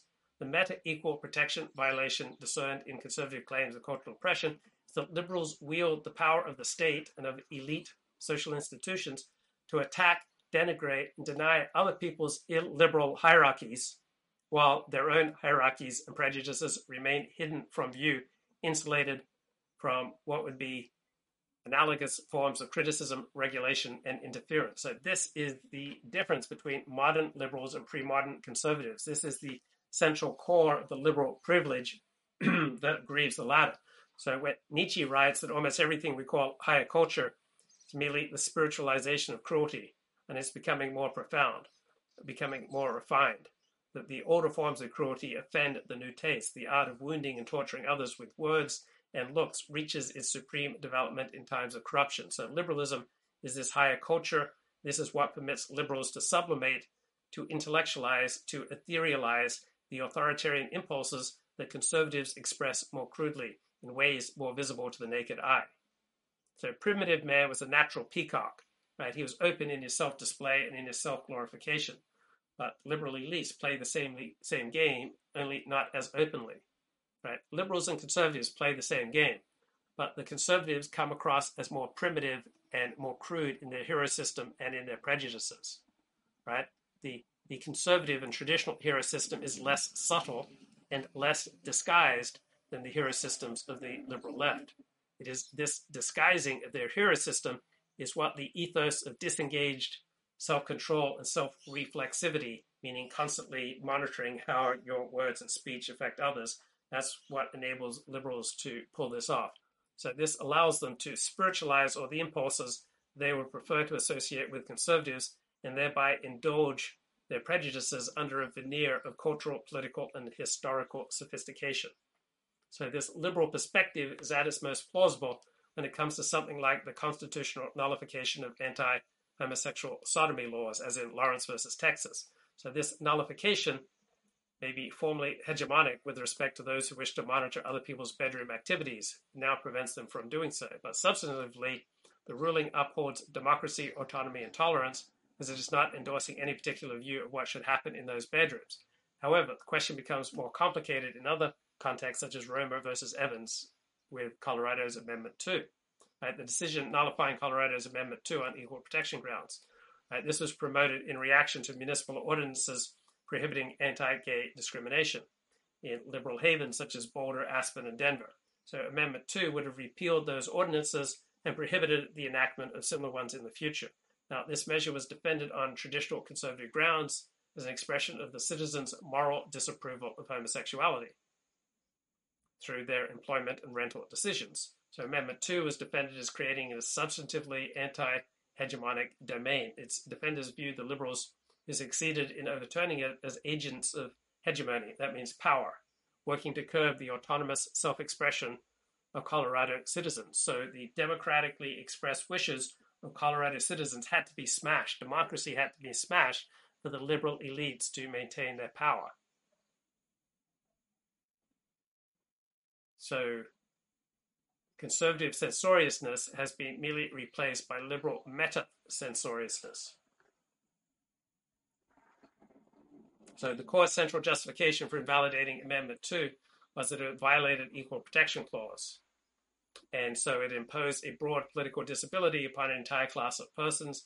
It ran afoul of the Equal Protection Clause because it identifies persons by a single trait and then denies them protection across the board, because the resulting disqualification of a class of persons from the right to seek specific protection from the law is unprecedented in our jurisprudence. So this Amendment 2 would have required gays and lesbians to seek political redress through the state's procedures for amending its constitution. By contrast, other groups unaffected by the law could continue to pursue their aims through ordinary political channels. So the central issue then was not the rights conferred by Amendment 2, the right to discriminate against gays and lesbians with legal impunity, but the rights withheld by it, the rights of gays and lesbians to rescind the rights conferred, which the court judge had been unfairly burdened. So the state's purported interests here have been dismissed as mere pretext for animus. So the rationality of Amendment 2, right, was defended along a number of lines, including the state's legitimate interest in conserving resources, preserving its traditional morality, safeguarding freedom of association. But the court was not persuaded. Right? It did not address the broader questions of whether moral disapproval can qualify as a rational state interest. It refused to credit this motivation. So the court determined that Amendment 2's sheer breadth is so discontinuous with the reasons offered for it that the amendment seems inexplicable by anything but animus towards the class it affects.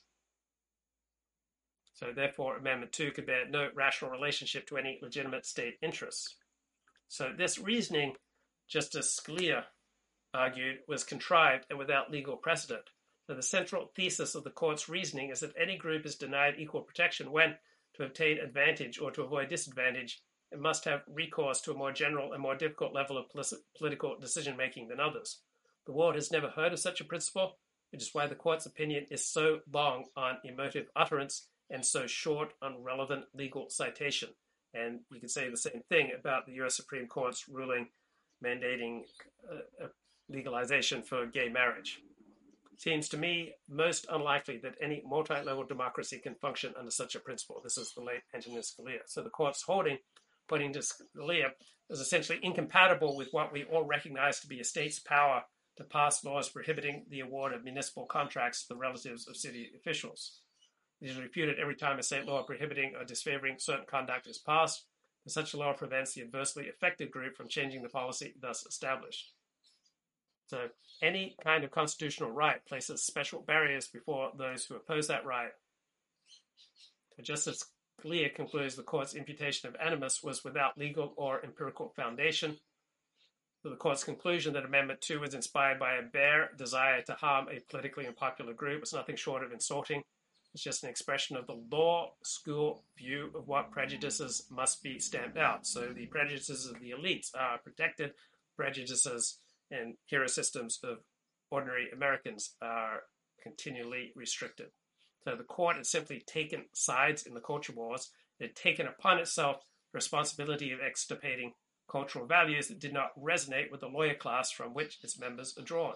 So the charge of animus was just the cultural imperialism of the liberal elites, who indulge their own prejudices in their own hiring decisions, but they then deny this right to ordinary Americans whose tastes and values do not enjoy the same legitimacy. Right? We do not normally think of laws that regulate smoking or gun ownership or the receipt of municipal contracts as implicating what the court describes as a single trait of persons or a class of individuals. Right? The target such regulations appear to be activities or discrete benefits rather than persons. But people who own guns, that may be a major part of their identity. Right? These broad principles announced by the court are inherently unworkable. Right? The desire to smoke, to own a gun, to ride a motorcycle, to be the recipient of a municipal contract, these are not always just ordinary dispositions whose frustration we may resent, but which do not go to the core of personhood and therefore define a social group.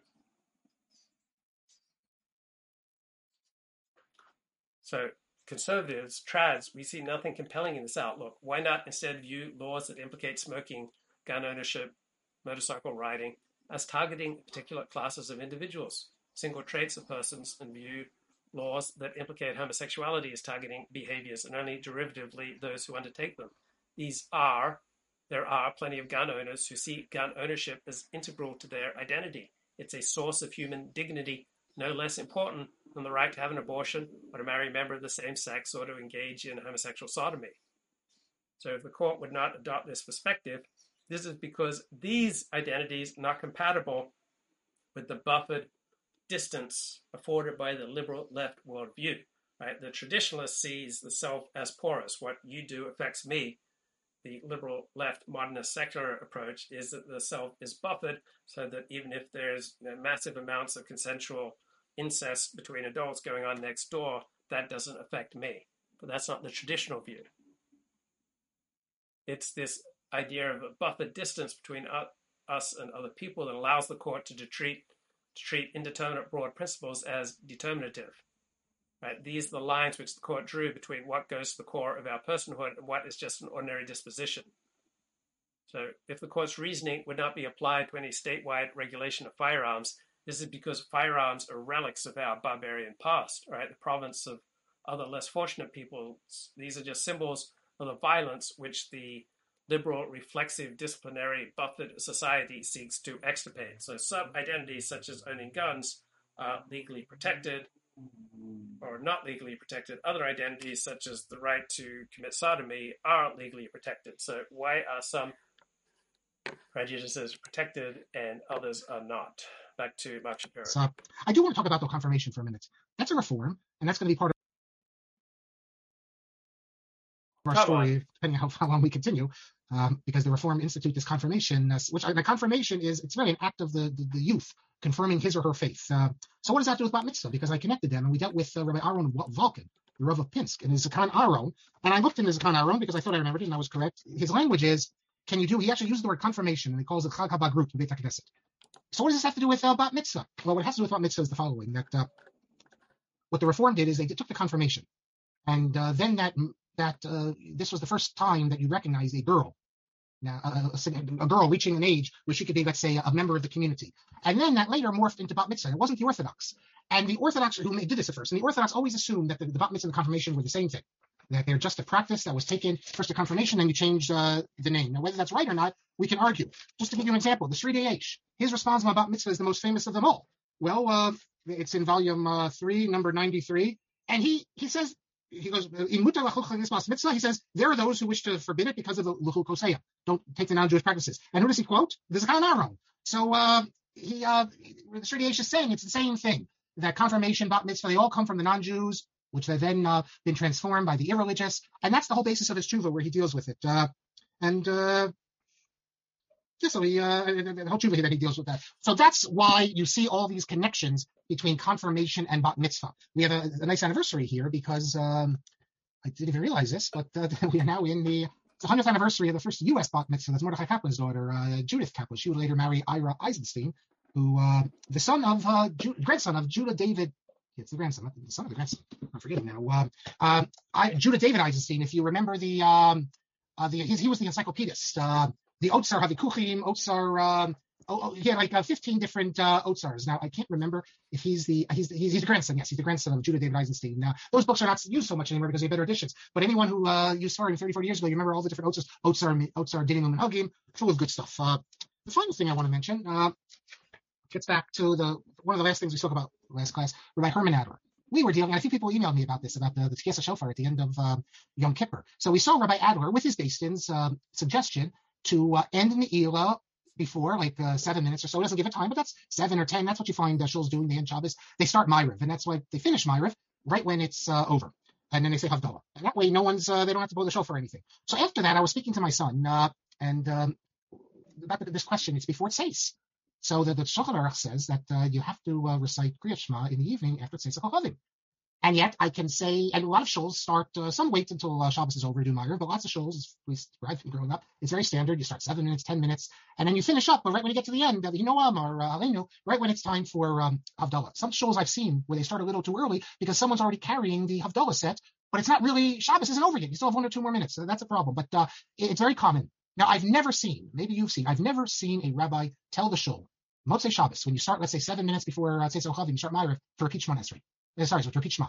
Now, why not? You said Shema 5 minutes before Tzeitzei Chavim. Didn't we just say that you have to repeat, you have to say Shema after Tzeis? Furthermore, I'll take it one step further, that shuls, I was in shul tonight, we waited till Shkia. It's, I think for a minyan, it's a chumrah. I mean, if you have a group, as at Tzibor, the Mishnah Berurah says you don't need to wait, but it's only, you don't need to wait to Shkia. There's a stira, this internal stira, but okay, it's just a couple minutes. How many people say Kriyat Shema at night again, the full Kriyat Shema? I think then if the rabbis would say you should, but it's not like the announcement, it's not like you make a big deal, and I think very few people do say it. There is a shita, Rabbeinu Tam, that you don't have to wait till Tzeitzei Chavim to do Kriyat Shema. I think in how I look at the Jewish world, it seems that the Olam, without knowing it, is relying on the Rabbeinu Tam, because they don't repeat it. But I know the rabbis, at least my experience is, they do say you should repeat it, but they never say a word about repeating it after. I mean, you're davening Ma'ariv, Shabbos is ending in 10 minutes. They never say to repeat it. So I was wondering about that. I actually sent to 3 online things, just these sites you can ask. One of them said, absolutely, you have to repeat, even though let's say Shabbos is over at 9 o'clock, you do Kriyat Shema at 8:55, you have to then repeat it later that night. Another one wrote to me, he's not clear, he doesn't know, because there are opinions that say it says earlier, and that just on Shabbos we extend it a little. And then the third. So I'm loving it here in Tenem Sands, and as I walk about, I often encounter people say, oh, this is the greatest country in the world.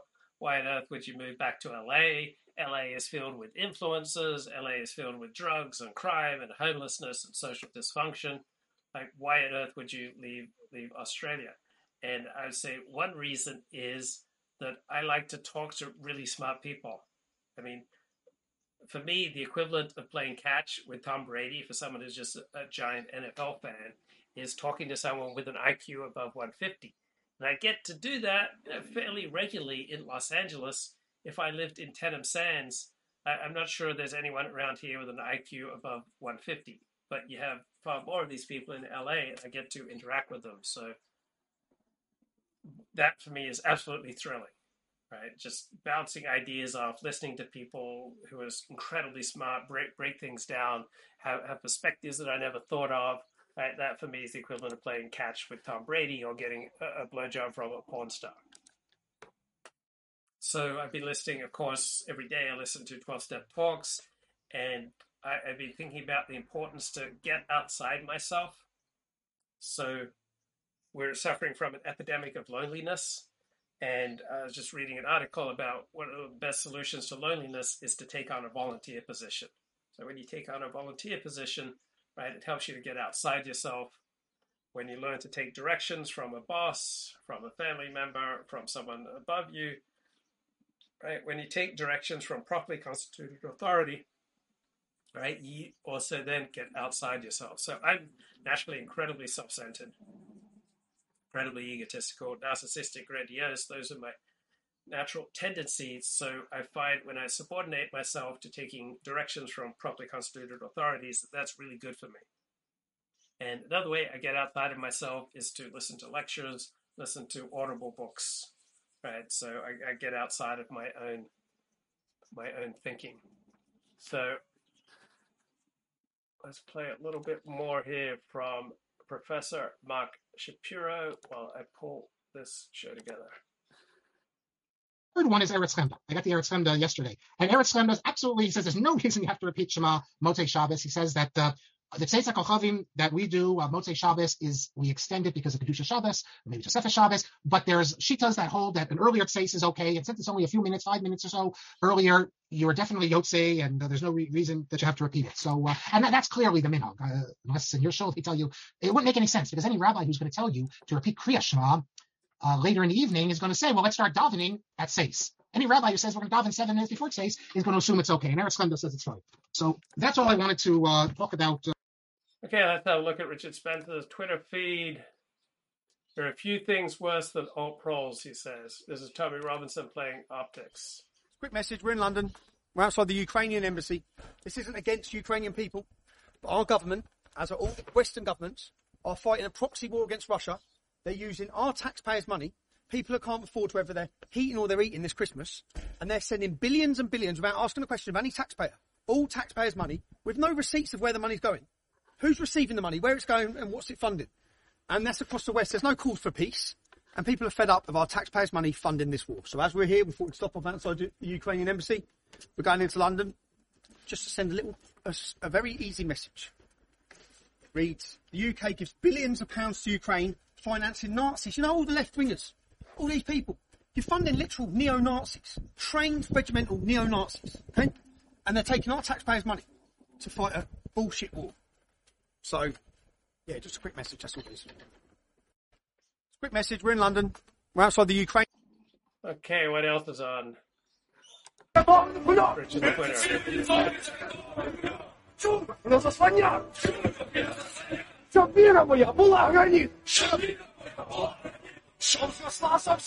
What's going on in Ukraine?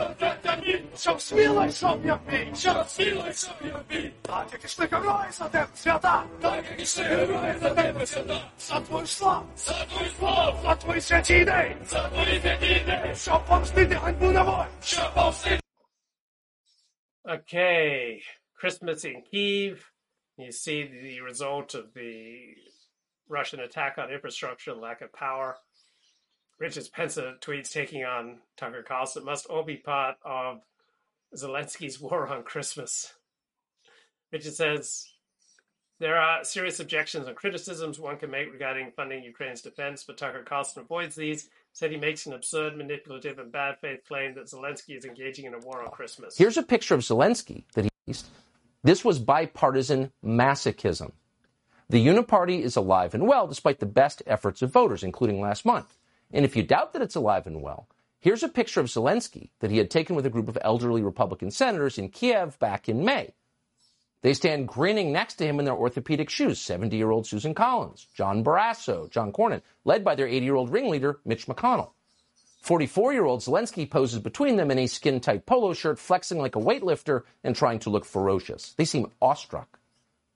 Not since a young Fidel Castro showed up in New York wearing battle fatigues has this country's aging leadership class tittered more loudly in delight. They love a man in uniform. What a hunk. So strong and decisive. Look at the expression on Mitch McConnell's face. You can almost hear the giggles of pleasure. No rational person assessing the issues ever would have predicted this moment.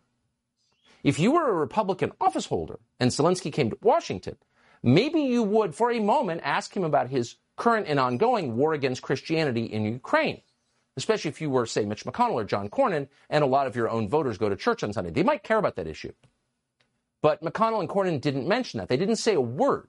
You will not hear a word on television tonight about the fact that Zelensky has banned an entire ancient Christian denomination in Ukraine, and then seized churches, and then thrown priests into jail.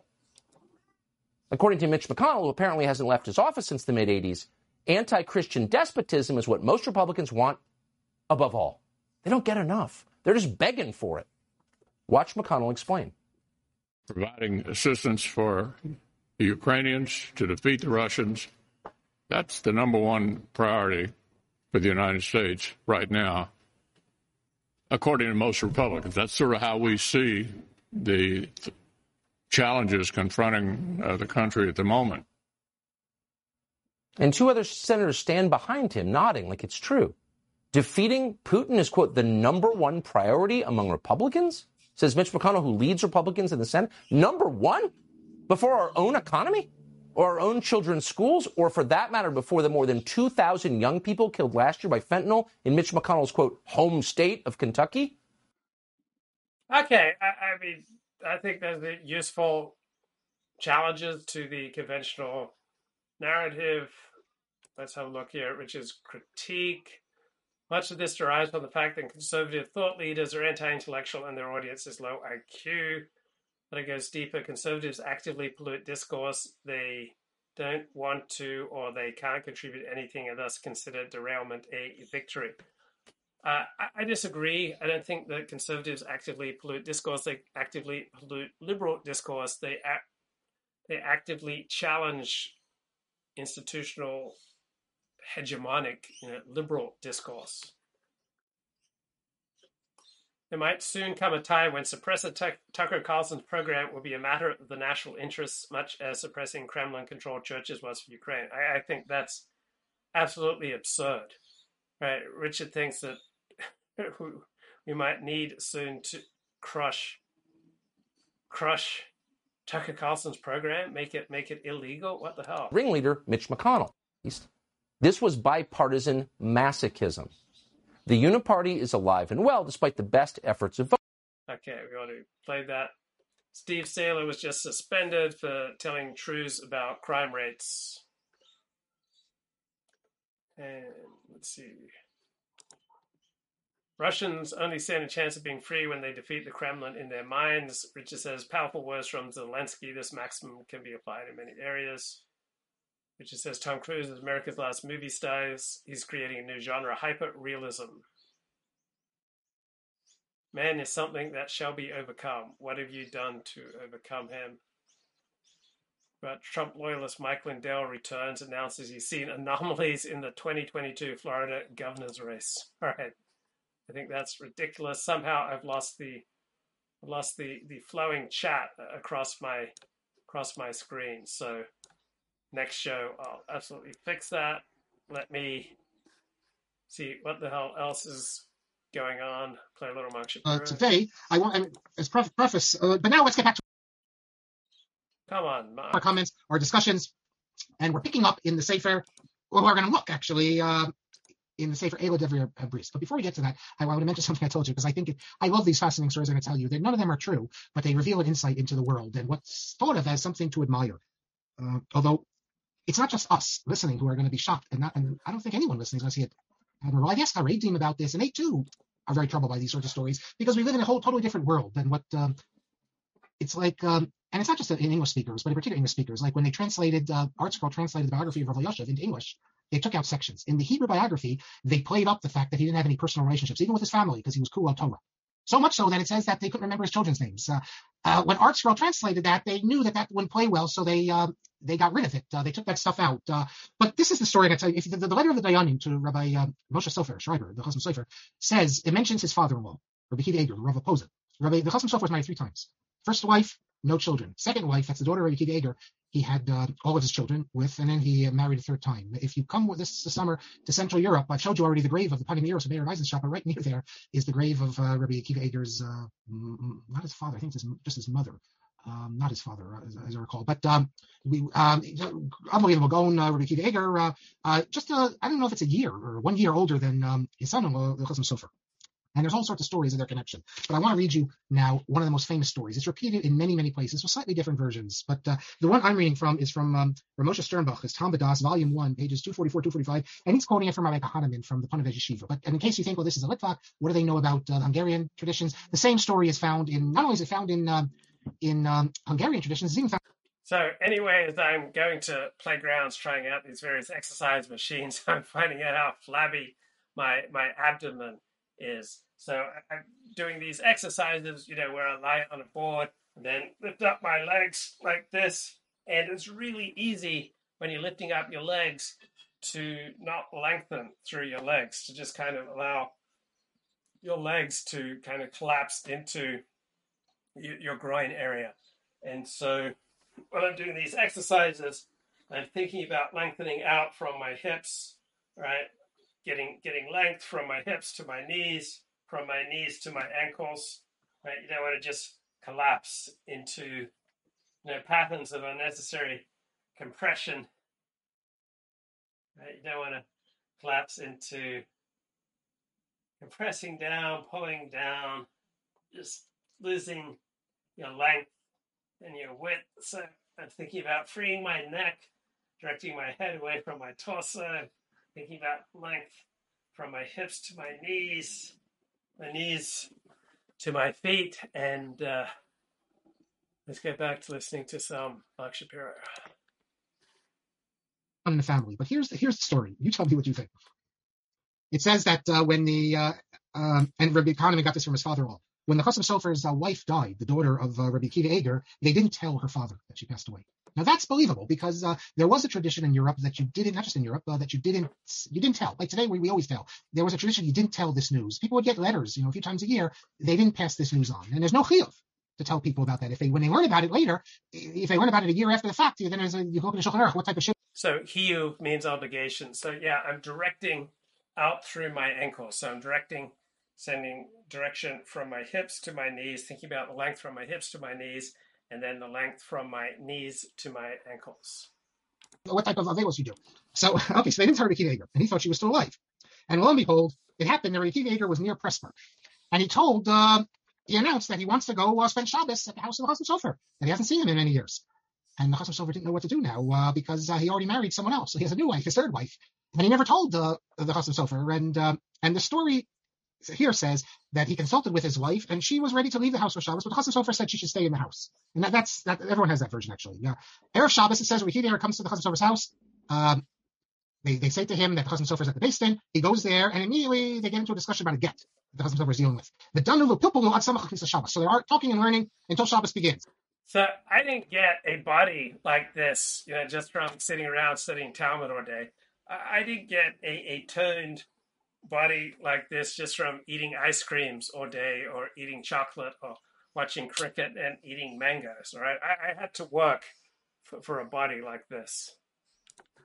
I had to suffer for a body like this. Then they bathe themselves and they go to the mikvah and they accept Shabbos and they continue talking at the meal. And they're so involved in their learning the whole Shabbos. As soon as Havdalah comes, the Rabbi Akiva Eiger is about to leave, and he says he doesn't even have to hurry. He has to run. He doesn't even have time to speak to his daughter. He just asks her, the Chasam Sofer, to give her a Drisat Shalom. So here we're supposed to imagine that Rabbi Akiva Eiger comes to the house of the Chasam Sofer. He's there the whole Shabbos, in the house, eating all the meals, and he doesn't realize that the woman sitting at the table is not his daughter because he's so involved in learning. It's now I don't believe it. I don't believe it's possible. I don't care how great a lamdan you are, but the fact that the story's told. Notice what the stress is on. The stress is on that limud Torah above personal relationships. I think for most of us, we would say that's terrible. Your child, Rabbi Lichtenstein, by the way, has a comment about this, about these ideals that you're not supposed to have relationships with your children because you're supposed to be involved so much in learning, how much he thinks how terrible it is. But notice the stress here. And no one, Moshe Sternbach wouldn't say that we're supposed to be like this, but it becomes a model for people of a different level. And there's other stories about the two of them in an interesting correspondence. Let's talk now. I want to introduce you to a new book. A very important book. Let me pull it up here for you so you can see. I'll go to the first page of it. We saw Noga HaTzedek, and now we're going to see Eila Divrei Hebrews. This is published by the anti-reformers. And again, as we start looking at this work, remember the big problem we're going to have. If something is mutter, according to the Shulchan Aruch, can the rabbis say it's usher? And if they do say it's usher, on what basis can they say it's usher? Can the rabbis declare something usher because they think it's going to have negative communal implications, even if technically it's mutar? And if they do... So asur means forbidden, mutar means permitted. Do they have to explain what they're doing, or can they keep the masses in the dark and have the masses think that it's forbidden, where it's only the rabbis know that it's really not technically forbidden, but we think it's going to have bad implications and it's going to lead to problems? That's something... Okay, Art Bell is in the house. Art Bell says news from Zero Hedge, the European Union, wants individual carbon taxes on citizens. Some EU nations want thousands of farms shut down, and every gas tank fill-up should have to pay a fee.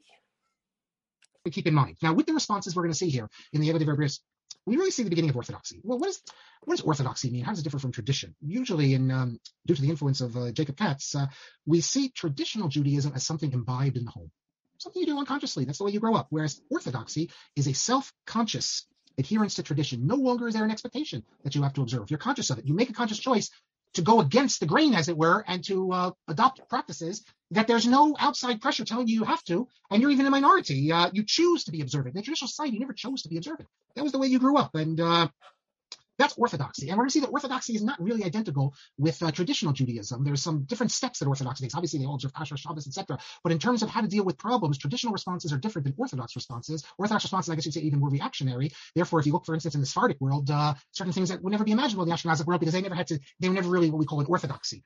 But so here's the title page of this work, Eila Divrei Hebrews. Let me just summarize it for you. Well, it's these are the words of the covenant that cannot be changed ever. Based upon, and now we're going to hear the psak of the Beis Din of Hamburg, and the rabbis of Hamburg, the Dayani, their hand was strengthened by the Gedolim in Ashkenaz, Germany, in Poland, in France, in Italy. That's going to be important because remember, you had two rabbis in Italy supporting the Nogat Tzedek work. Umedinat Bemen, that's Bohemia. Bohemia is today the Czech Republic, Prague, and going south. And in Merin, that's Moravia. If you go even more south, we drive up in our trip. We drive up from Vienna right through Moravia into Bohemia, then Hungary. So you have a lot of rabbis responding. Kulam Echad. As one, they're responding. Zeres Irin Piskama of Amamar Kadishin She'elasa. This comes from Daniel. That's they're making the decree. Now what are they decreeing? Lafer to blanket, get rid of Das Hadasha. Remember we said a new religion. What the argument is going to be that reform is a new religion. And we saw already last class why that's important, because new religions are forbidden by the government. And this work is intended to support the position of the rabbis of Hamburg that this is a new sect and they have to be shut down by the government. And in parentheses, it says that Ezi Yechidim Hedyotim, who are not B'nai Torah, invented this new religion. They came up with practices, Shalokadas Moshe Yisrael, not according to Torah. And therefore the Gaonim have stood up, Litkoa Yated B'nkom Ne'aman. This comes from Yeshayahu. It means to fasten a peg in a. Okay, I just found this new podcast. It's called Sounds Like a Cult. This is a podcast here on the cult of Every week on our show, we discuss a different fanatical fringe group from the zeitgeist, from essential oils lovers to theater kids, to try and answer the big question. This group sounds like a cult, but is it really? To join our cult and see culty memes and behind-the-scenes pics, follow us on Instagram at Sounds Like a Cult Pod. I'm on Instagram at Isaamudina, ISAAMUDINA. Okay, let's get to it. Yeah. There is a video medium, and we encourage people to engage with that. Yeah. Get in our YouTube cult. Yeah. We're almost at 1,000 subscribers. We surpassed it. Really? Yeah. Whoa. Congratulations. Our audio numbers are much better for those listening. Unless you want to keep listening because it's like niche, then our audio numbers are tiny. Oh yeah, no. This is a very underground. Like you're getting in on this early. I want everyone to know that they drove here in. They both had a Bentley. That they towed in a Rolls Royce. Yeah. Would you mind introducing yourself to our listeners? Hello, I am stand-up comedian J.F. Harris. I'm a stand-up comic. You may have seen me on The Late Late Show with James Corden or Bill Burr's The Ringers on Comedy Central. I just put out an hour special with All Things Comedy, the network that your guys' podcast is on. Yeah, and it's really funny. You guys should watch it. It's so good. I met you for the first time here at ATC, at the studio, and we were brainstorming how we could get you on the pod. And the first thing that you said was Cult of 12-Step programs. Yeah. And I gasped because we've been trying to find a guest for this topic, but it's hard because you can't just go up to people and be like, "Are you an addict?" Yeah. You sober? You sober? You seem like you should be. You look like you should be. You look like you need help, like in many ways. But you brought it up. Yeah, because I'm very openly sober. I talk about it in my comedy and stuff like that, and I've been sober for a long time. And often people assume that 12-Step is a cult of some form, shape, or matter. Well, the funny thing is that the entire thesis for... Look, every in-group is going to have cult-like aspects to it. So the important thing to do if you have the cognitive ability to pull this off is to enjoy your in-group, participate with your in-group, dance with your in-group, sing with your in-group, but also take a little cognitive space to step outside your in-group and think about how what you're saying, believing, doing, and dancing in your in-group looks to people outside your in-group. But there's no in-group that does not have culty aspects, and that includes 12 steps. So yeah, I'm borrowing a lot of clothes.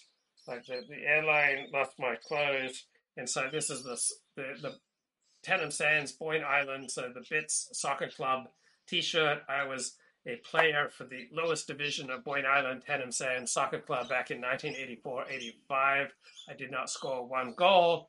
I did not acquit myself with any distinction. I've never displayed any athletic talent whatsoever, not being the worst, but just being really, really mediocre. My book, Cultish, which is about the language of cults from Scientology all the way to Soul Cycle, buy wherever books are sold or whatever. That elevator pitch is tight. Thanks so much. But it was entirely inspired by a conversation I had with a very, very good friend of mine who had started going to AA. And this was like my dear, dear friend who I could communicate with without words whatsoever. And all of a sudden she was speaking in that very distinctive AA vernacular with the buzzwords and the acronyms. Yeah. And it just seemed incredibly culty. It was obviously working for good because it was keeping her sober. But I was like, I have to. So I went up to Palm Beach, 20 miles north of Sydney, and it was raining, and I was hanging out, sheltering from the rain with some lifeguards. And this one older lifeguard said to me, why do you live in Los Angeles? That city is filled with influencers. So I didn't tell him about my gigantic, influencer shtick.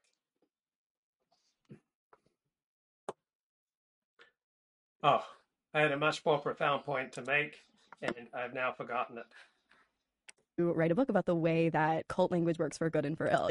Oh, anytime anyone joins an in-group, all right, I've joined another in-group. I'm in Australia. I'm talking about cricket.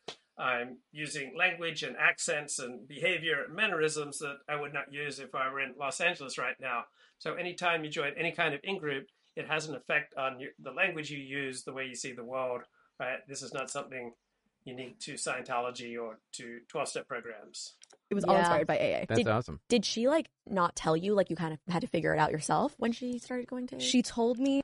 Is Luke missing LA yet? Not just his stuff. If I am, it's very, very little. I'm having a ball here in Australia, but once I get back to LA, I expect to be loving it in LA. So I wear rose-colored glasses. I try to see the best of where I'm at. I try to see the best in whatever situation I'm in. Right? I try to put on a new pair of glasses. Focus on what's good in whatever situation I'm in. So when I get back to LA, I expect to be loving it in LA.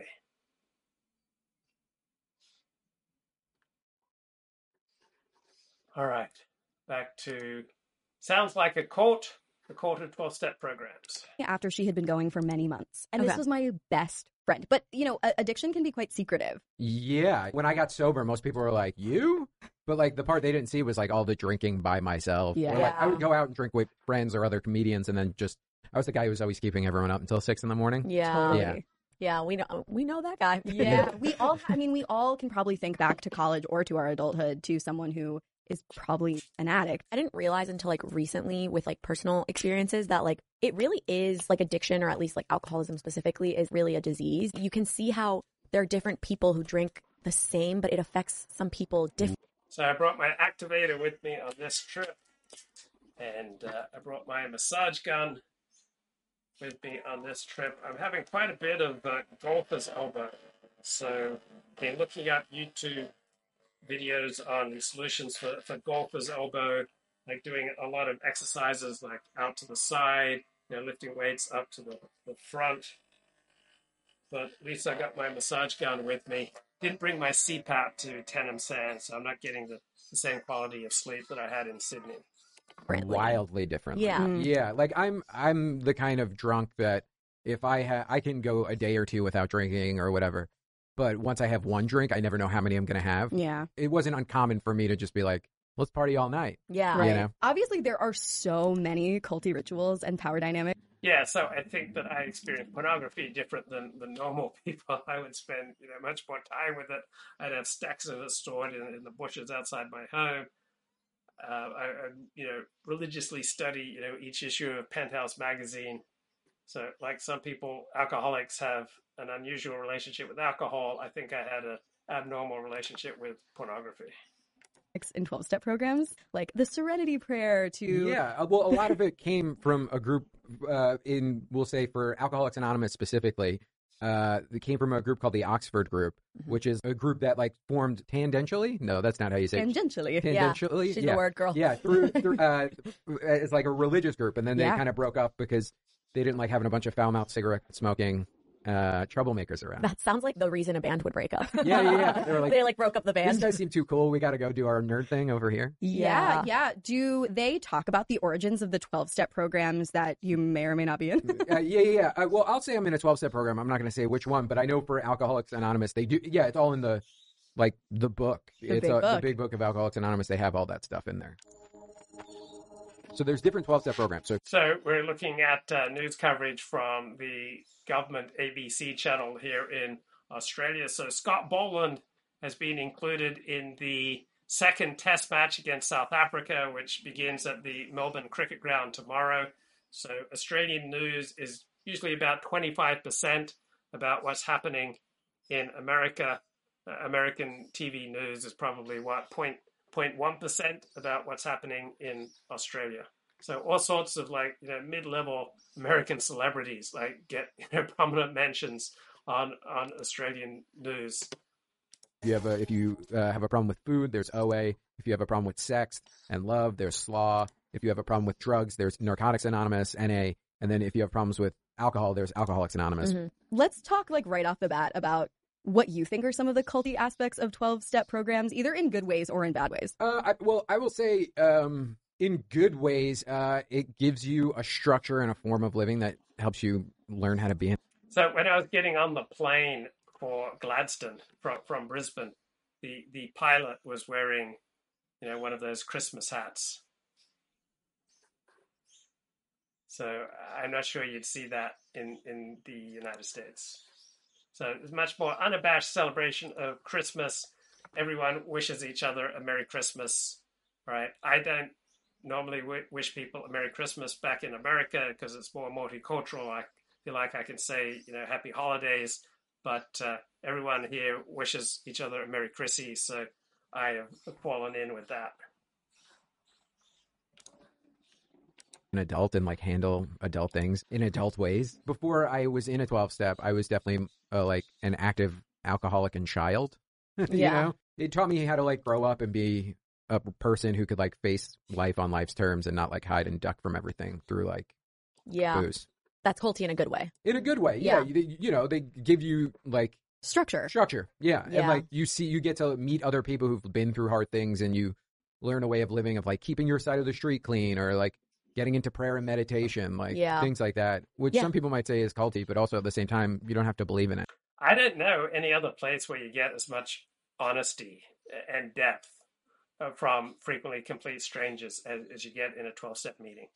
Anything. Like that same thing we keep saying of like the good version of cults is like because it kind of tells you how to live. It takes that weight off your shoulders because you're like, okay, these are the steps I need to follow, and like kind of takes your mind off going in all different directions. Well, yeah, because life is profoundly chaotic and there really is no structure out of the gate. And so when a group can provide you with rituals like, you get a chip every milestone of sobriety that you meet, and like this is what we say at the beginning of every meeting, like that can provide some solace. Yeah, in the beginning when young people or new people are getting sober, despite the age, you're supposed to do like a 90 and 90. What does that mean? 90 meetings in 90 days. So there's no human organization that's not going to have dark sides. So for all the wonderful things that are just being espoused about 12 steps, all right, it comes with downsides for some people. Anything human is going to be open to, exploitation, to sociopaths, taking advantage of people. So just because you go to a 12-step meeting, it doesn't mean that you need to be open and honest and disclose painful parts of your life with everyone you meet. There are plenty of sociopaths in 12-step meetings that you don't want to invite into your house. All right. When it comes to like listening to a sponsor, taking direction from a sponsor, I think the only thing that you should absolutely listen to, take direction from a sponsor, when he calls you back to the 12 steps, to the big book and to the tools. Everything else is just opinion. 90 meetings in 90 days. Oh, wow. So meeting every day? Yeah, for the first it's like 90 days. Stand up. Yeah. It's like you have to go to a mic like every day. Yeah, it's like if you want it. And, they say things like, how often were you drinking and using? It's like, well, that's probably how often you should be going to meetings. Oh, wow. Because you're replacing a bad habit with a good habit. Replacing like your alcoholic barfly friends with your new sober friends. That makes sense. That's like why people who leave cults often like end up in like another type of cult hopping. Yeah. I can see that for sure. It's literally I got a Peloton. You do? Exactly. I have a iPad with the Peloton. So I'm particularly susceptible to cults, I think, because part of me resonates to that easy access to feel like you're connected with other people, that you're celebrated and loved by other people, because much of my life I'm not connected normally with other people. So the shortcut of having human connection and love and community with a cult is frequently being highly, highly attractive to me. But then I have a very skeptical part of my brain that then wants to read the darkest, most intense criticism of whatever cult it is that I'm attracted to. An app strapped to a spin bike. I got sober December 25th, 2012. I'm a Christmas baby. What do you say? I'm a Christmas baby. Had a rough Christmas Eve. Rebirth. You're using the language of rebirth. Yeah, I pretty was born again on Jesus' birthday. Yeah, I'm in a 12-step. I got a sponsor. I got 3 sponsees. I do the thing. I work. Wow. I do stuff on the board level. Do you feel like being involved helps you kind of stay sober? 100%. So it's because of doing work in a 12-step program that I volunteer pretty regularly where I work at a food kitchen. I do stuff that's outside of myself because I learn through the program that the best way to get outside of yourself is by helping other people. Yeah. Oh, that's so true. Yeah, which is so true. Yeah, so that's what I do, and so in the 12-step programs, it's a triangle for some of them, and it's the three sides of the triangle stand for. So we should be getting the Christmas message from Prince Charles in just a few minutes. Are you excited for that? Unity, service, recovery, and they each are a different part, and like you're supposed to do all three parts because like a table can't stand with two legs. Oh my God. See, these are the sayings that I'm talking about. Like, Yeah. it really is this incredibly robust, built out religion, 12-step program. Yeah, because except it's not a religion because it's not a religious program. Well, it's a define religion. It's a spiritual program. Yeah. And it even says that in the book. The whole point is it's like, oh, you don't believe in God? Good. Most of us don't either. Yeah. Or it's like, you don't believe in this. It's like everything's, the program is meant to be suggestive only. Sure. And I guess like on this podcast, we interrogate like, what is a cult? What is a religion? Man, I have been trying to meet my father hunger and mother hunger on this trip. I've just been stuffing down the ice cream. I had a whole bunch of chocolate at Christmas lunch. Boy, what else did I have? I had Christmas cake. My God, I'm never going to satiate my father hunger and my mother hunger 40 with chocolate and with ice cream. All right, it's not the path. How did I feel myself like this? Even can a religion be secular? Actually, Yeah. Like, what is the difference between a culture, a social it's the clique, King's a Speech. cult, or Yeah, religion? You and know? I think the idea of saying it. Oh, this is exciting. What does the king have to say? A special setting for a Christmas message from a new monarch. Christmas is a particularly poignant time for all of us who have lost loved ones. King Charles paid tribute to his mother from St. George's Chapel at Windsor, where Queen Elizabeth and Prince Philip were laid to rest. We feel their absence at every familiar turn of the season and remember them in each cherished tradition. He also urged people to honour essential workers, as well as volunteers helping in times of crisis. We see it in the humanity of people throughout our nations and the Commonwealth, who so readily respond to the plight of others. In Bethlehem, thousands gathered to celebrate Christmas at midnight mass.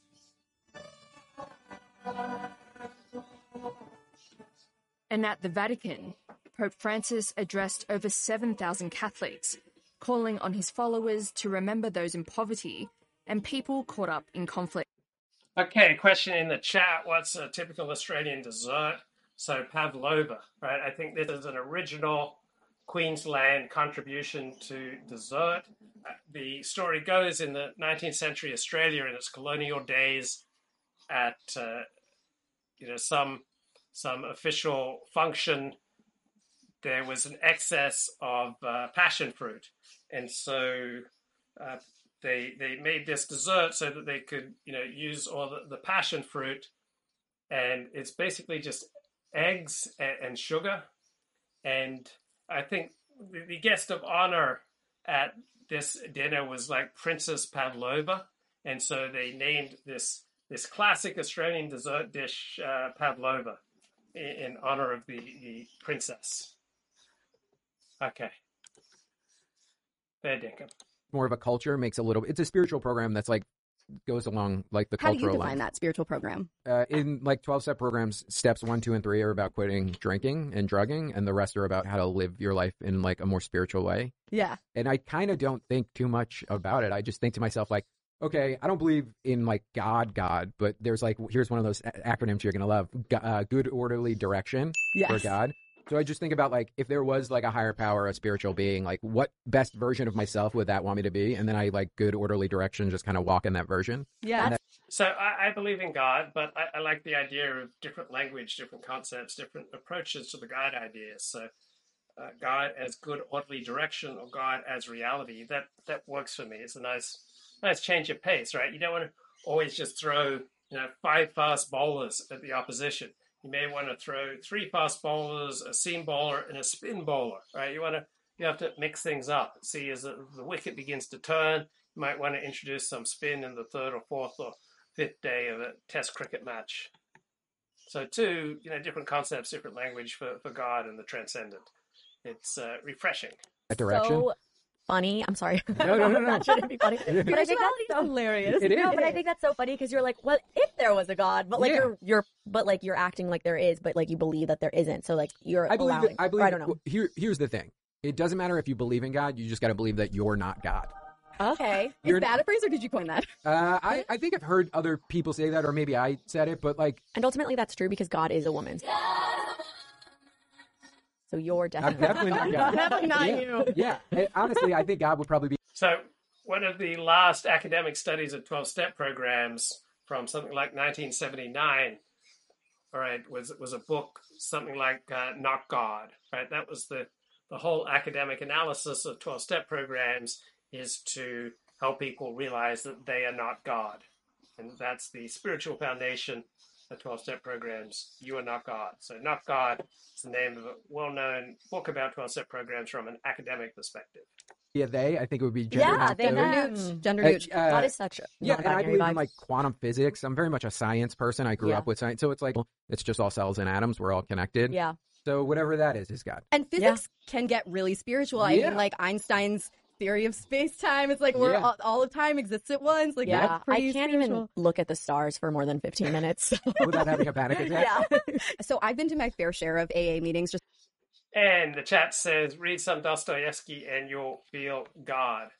Well, I kind of burned out on Dostoevsky about 30 years ago, so I don't resonate with Dostoevsky. I don't feel God through Dostoevsky. I much prefer Tolstoy.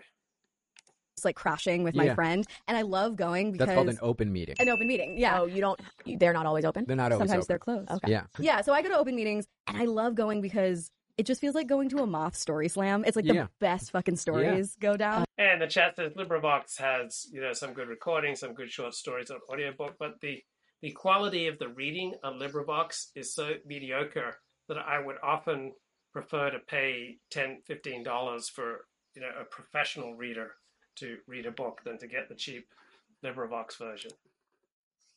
Yeah, it's mostly. So yeah, people down under can't believe that I spent $150 a month on news subscriptions, and I'm now thinking of adding an extra $40 a month for the Financial Times.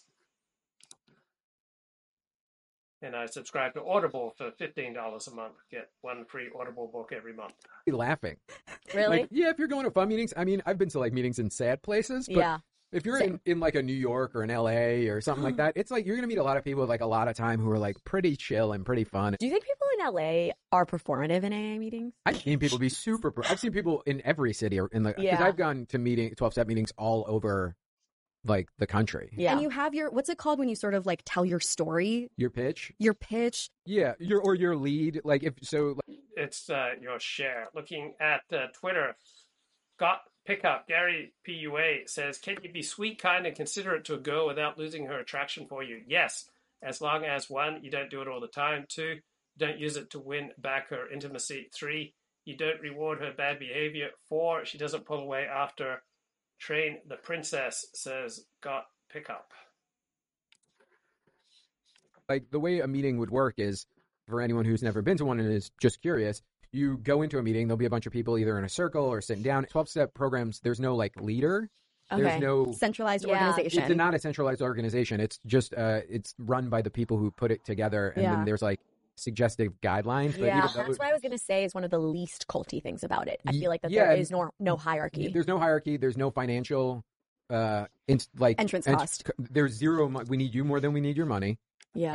So 12-step programs are unique in that they won't take money from people outside the program. So how many nonprofits don't want your money? Also, they've set a limit on something like $2,000 or $3,000 a year, and they won't take any more. So all sorts of people leave, particularly 12-step program, tens of thousands of dollars in a will, and the 12-step program won't accept it. So it doesn't want matters of, money and prestige. ruining the program. So I'm just not aware of many other nonprofits who so frequently turn down money. There's no money in It sort of in reminds me of 12-step. instead of like Soul Cycle, where there are obviously like high costs to attend each class and you have to like sign up for a membership or whatever. It reminds me more of this one workout that I researched a little bit for my book, but that ended up on the cutting room floor, called the November Project. Have you heard of that? No, but it sounds culty. Yeah, it's like, but it's free early morning boot camps that just like volunteers put on. Oh, I may have heard about this. Well, what's funny is that there's almost something like even cultier about that in a way. The fact they're like, it's free. And then But you have to can't show leave. up at 6 a.m. while it's still dark. Yeah. There are 12-step meetings at all times of day and night, aren't there? Yeah, 24/7. I mean, Okay, cult isn't always bad, right? Cult is just a dynamic that happens in every in-group. And cult is a cheap put down that we often apply to new religions. So just because something has culty aspects to it doesn't make it bad, right? Human connection, right? As soon as you form human connection with somebody, you are creating the inevitability that you will eventually feel betrayed. And so all the joys and benefits that come with human connection and living in community, they're always going to come with downsides, including restrictions on your individual freedom, right? You can't be part of a tight in-group, you can't be part of a cohesive, coherent community without giving up some individual freedom. So it's not like culty is always a bad thing. if we wanted, we could hop on one on Zoom right now, probably anywhere in the world. Well, in, like, I'd London. Join a 12-step program just because I love Friends? meetings. And You know what's funny? I feel like I should. I often think how I feel bad for people who aren't in them because they don't have like a program for That a way community. to live. Yeah. Because whenever you're like, oh, my life, this, that, you go into So how much passes to a 12-step convention? That will depend on the cost, but people aren't making money from 12-step programs. 12-step programs aren't accumulating money. They're not investing in property or in stocks. So whatever the cost for a convention pass for a particular 12-step program, that will reflect the costs of putting on that convention. meeting, you hear about somebody who has real problems happening in their life, like parents are sick, or they're like taking care of like a sick kid, or like, they got, losing their house, lost their job. You're just like, oh, my shit's fine. Dude, this is what I'm saying about the Moth. Like, I remember this one meeting in New York at this huge group where a guy got up there and told a story better than anything I've heard on any true crime podcast about, like, some people he killed with his bare hands, like, 40 years ago. I'm not kidding. And he was just talking about, like, all this crime and hardship. And I was like, shit. Wait, the man murdered someone and he was not arrested? He was. He spent 20 years in jail, including, like, many years in solitary confinement. Yeah. This was, like, an old dude, like, Irish Hell New yeah. York. Hell yeah. Okay, so things that are shared in 12-step programs or things that are shared to a sponsor are not legally protected, right? You can be forced to testify them in a civil lawsuit or in a criminal lawsuit. Used to be that you could just share anything in a 12-step program, but now if you, for example, testify to having had some sort of sexual relations with a minor, that can be used against you. Certainly, if you confess to a crime, that can be used against you. So you can be both civilly and criminally prosecuted for anything that you share in a 12-step program. So if you have committed crimes, may not be a good idea to share them in a 12-step context. If you are vulnerable to prosecution or lawsuit, you may only want to share them with those who are legally protected from sharing what you say, such as a licensed therapist. Right? There's no legal privilege that is conferred by what you share in a 12-step program. Brutal. My people. That's crazy. Is that you? I'm Irish. I'm New York guy, but also just scary. like, that's a drug. You know what I mean? Like, Yeah. I'm like, yeah, totally. yeah, like, it's like, I'm friends with people who are heroin addicts who've like done terrible shit, but they've all turned their life around and are like of service to other people. And That's like, so cool. I love people who turn their life around.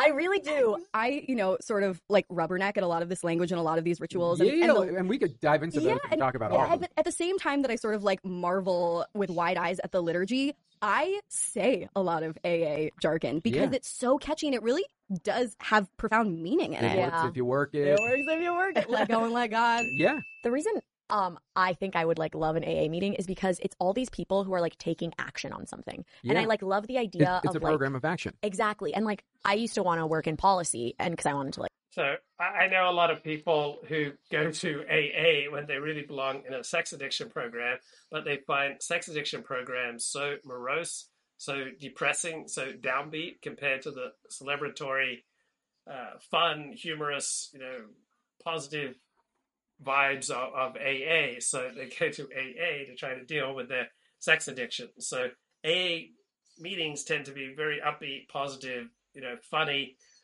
Sex addiction programs tend to be much more downbeat, pessimistic, hopeless, kind of brutal, discouraging, not nearly the uplifting experience typically found in AA meetings. Like work in human rights. Oh my God, I always forget this about her. But then I was like, LOL, like human rights law is fake and policy is really hard to enact. And so I went into something that I could like have actual, like, from start to finish. Like, Dick jokes. Yeah.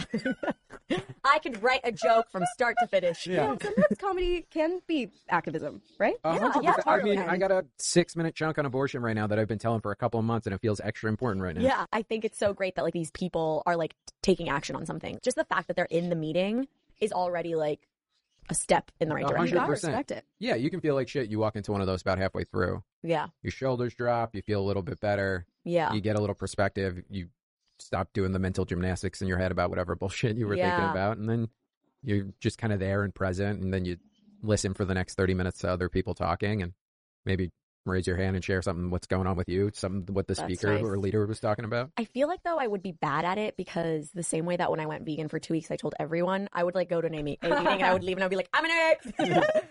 Yeah, I get I it. would like scream it from the mountaintops. Which is part of why you don't say that you're in Alcoholics Anonymous. You would say that you're in a 12-step program or Okay. something like that, so that if you start drinking again in 2 weeks, people can go, well, AA clearly doesn't work because my Right. friend went and she did it and went out in like 2 weeks. Went out. That's another piece of terminology. Yeah. When you go out, Yeah. it means you're not in AA anymore. You're drinking. You're off the wagon. You're But that's using. pretty interesting. I actually didn't know that that was part of the anonymity, that the program doesn't want outsiders to think it doesn't work. I think that's part of it. That's very and interesting. it's also because no one person is a spokesperson for Yes. 12-step programs. Yeah. Because no one's in charge. So, like, when I'm speaking now, I'm speaking from my own experience of being in it, but I do not speak in any way, shape, and form for any 12-step program. Can you talk a little bit more about the 12 steps and Yeah. what was your first impression of them? First impression is, like, you just hear people talking about them because you're not doing them yet. So someone will be like, I'm on step 4 and I got to do this thing and it's scary. And you're just like, what is that stuff? But the one that everyone kind of knows about is like making amends. Yeah, that's the one I know. which is like, 7 Has and anyone made amends to you ever? No, and they should. They go in order for a reason. There's a reason that those ones are later on. You like kind of work your way through them. They all seem scary before you do them. And it's just like anything else. Like the sooner you get them done, once they're done, you're just like, oh, that was it. Okay, cool. They teach you how to like learn how to deal with resentment, to keep your side of the street clean, to, admit when you're wrong, look at who you actually are. What are your character defects? What mistakes do you keep making? Like, how do you like hope to change to let those things go so you can like move on as a person so you don't drink over those things? It's basically like figuring out like, oh, these are all the things that I did why I'm an asshole when I drank, and these are all my triggers of things that I drink around. So like I want to work on letting go of those things. Yeah. The way you like phrase it, it really is like teaching someone how to adult almost. Like It's almost like cognitive behavioral therapy. Yeah. Where you like are learning how to deal with who you are, and the longer you stay sober, the better. So I knew this one guy who would just, rubbish me, tease me, denigrate me for, anything under the sun, but he would never denigrate or put down my 12-step participation. It was kind of amazing that 12-step programs are about the one part of popular culture and spirituality that are almost never satirized in popular culture. I would say that 12-step programs, 90% plus of the time, get a positive, respectful coverage in popular culture. And I assume that's because the producers of popular culture have personally experienced or know someone who's personally experienced the gifts of 12-step programs. It's just amazing the, almost unanimity of the positive coverage of 12-step programs. Okay, great test match cricket coming out tomorrow between Australia and South Africa. meanwhile, back to the colder 12-step programs. Better of a view on yourself, you actually get like an honest view of like, oh, this is the kind of person I am. Like, these are the things that I'm afraid of. Yeah. And most people drink around fear or resentment or anger. For sure. You know, it's interesting that you were saying it reminds you of like just adulting, and you're like, it reminds me of cognitive behavioral therapy or community therapy, crowdsourced therapy. We'll talk more about the therapy element later. It reminds me, when you just listen to it on the surface, of like the promises that Scientology makes. Oh, the really? difference though is that you absolutely have to abide by Scientology's, what they call the bridge to total freedom. That's kind of like their 12 steps, but you don't actually know what the steps are until you get there. I wouldn't be shocked if they took some of that stuff. A lot of cults overlap with recovery programs. The cult my dad was in as a teenager started out as an alternative drug rehabilitation center. Oh, wow. Called Synanon. Scientology has like a rehab I'm sure. wing where they like do try not to get go people. there, anyone listening to this. They try to get people in when they're through- weak and down. Yeah. It literally, like, I mean, addiction is a great thing to exploit if you want to start a cult. Yeah, 100%. What happens if you don't do all of the 12 steps or you want to question them? Nothing. That's what I think is like, the more we talk about it, the more I'm like, this is like almost anti-cult. Because there's like no, it's like, it's the cultiest Yeah, anti-cult ever. probably the most culty thing you might occasionally hear in a 12-step meeting is people say, I feel like they're trying to brainwash me, and people say, well, maybe your brain needs washing. Oh, that is culty. Yeah.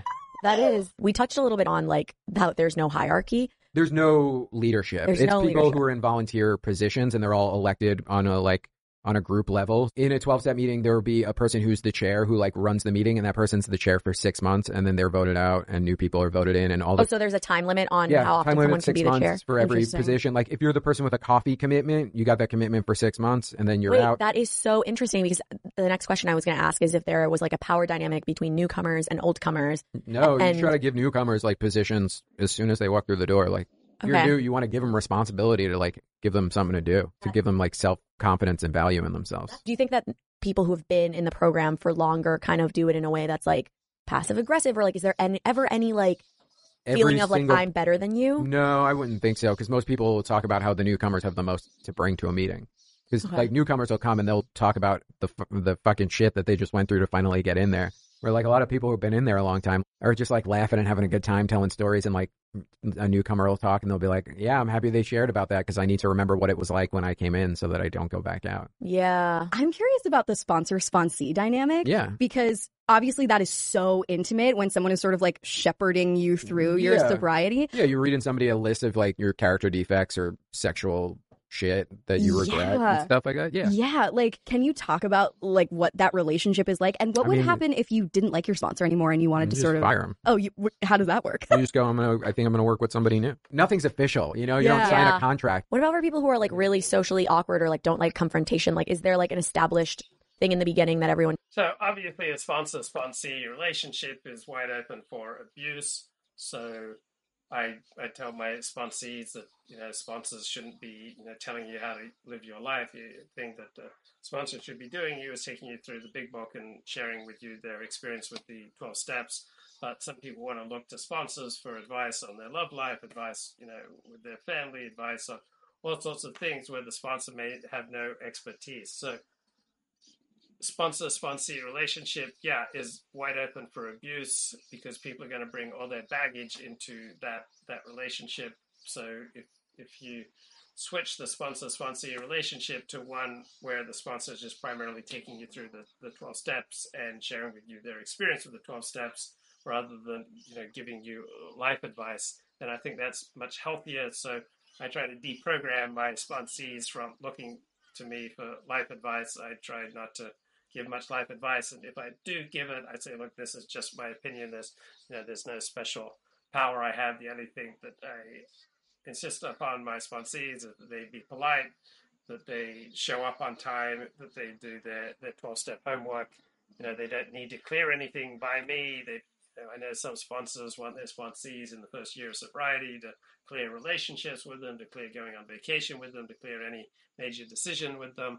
That's definitely not how I approach things. Tells like, hey, if you don't like your sponsor, like you can just leave them and it's no harm, no foul. Yeah, it's just kind of no rules. I mean, there are suggestions, and there are the steps that are like the closest things to rules, but they're not even rules. They're suggestions. Yeah. Have you ever heard? Sorry, we're asking them tough I know. questions. I'm like, it's like your I don't answers mean to are very grill you. healthy. You can grill me. I'm just like so curious because I've seen my very close friend have nothing but a positive experience with AA. But I have had a lot of people actually DM us being like, you have to cover this topic because I had this experience in a 12-step. Yeah, then they probably just went to a shitty meeting, and I would suggest going to a different meeting. Word. That's true. There were meetings in LA that you couldn't pay me to go to because the people who are in them are fucking nuts. Yeah. You know what I mean? Like, you go and everyone's like self-centered and weird and like not really working what I would consider to be like a healthy spiritual program. Yeah. And I don't want anything to do with those people. I go to where I feel like people are grounded, helpful, happy, positive community. Yeah. You know? I feel like it's so important to like remind yourself that these are non-binding meetings of like random people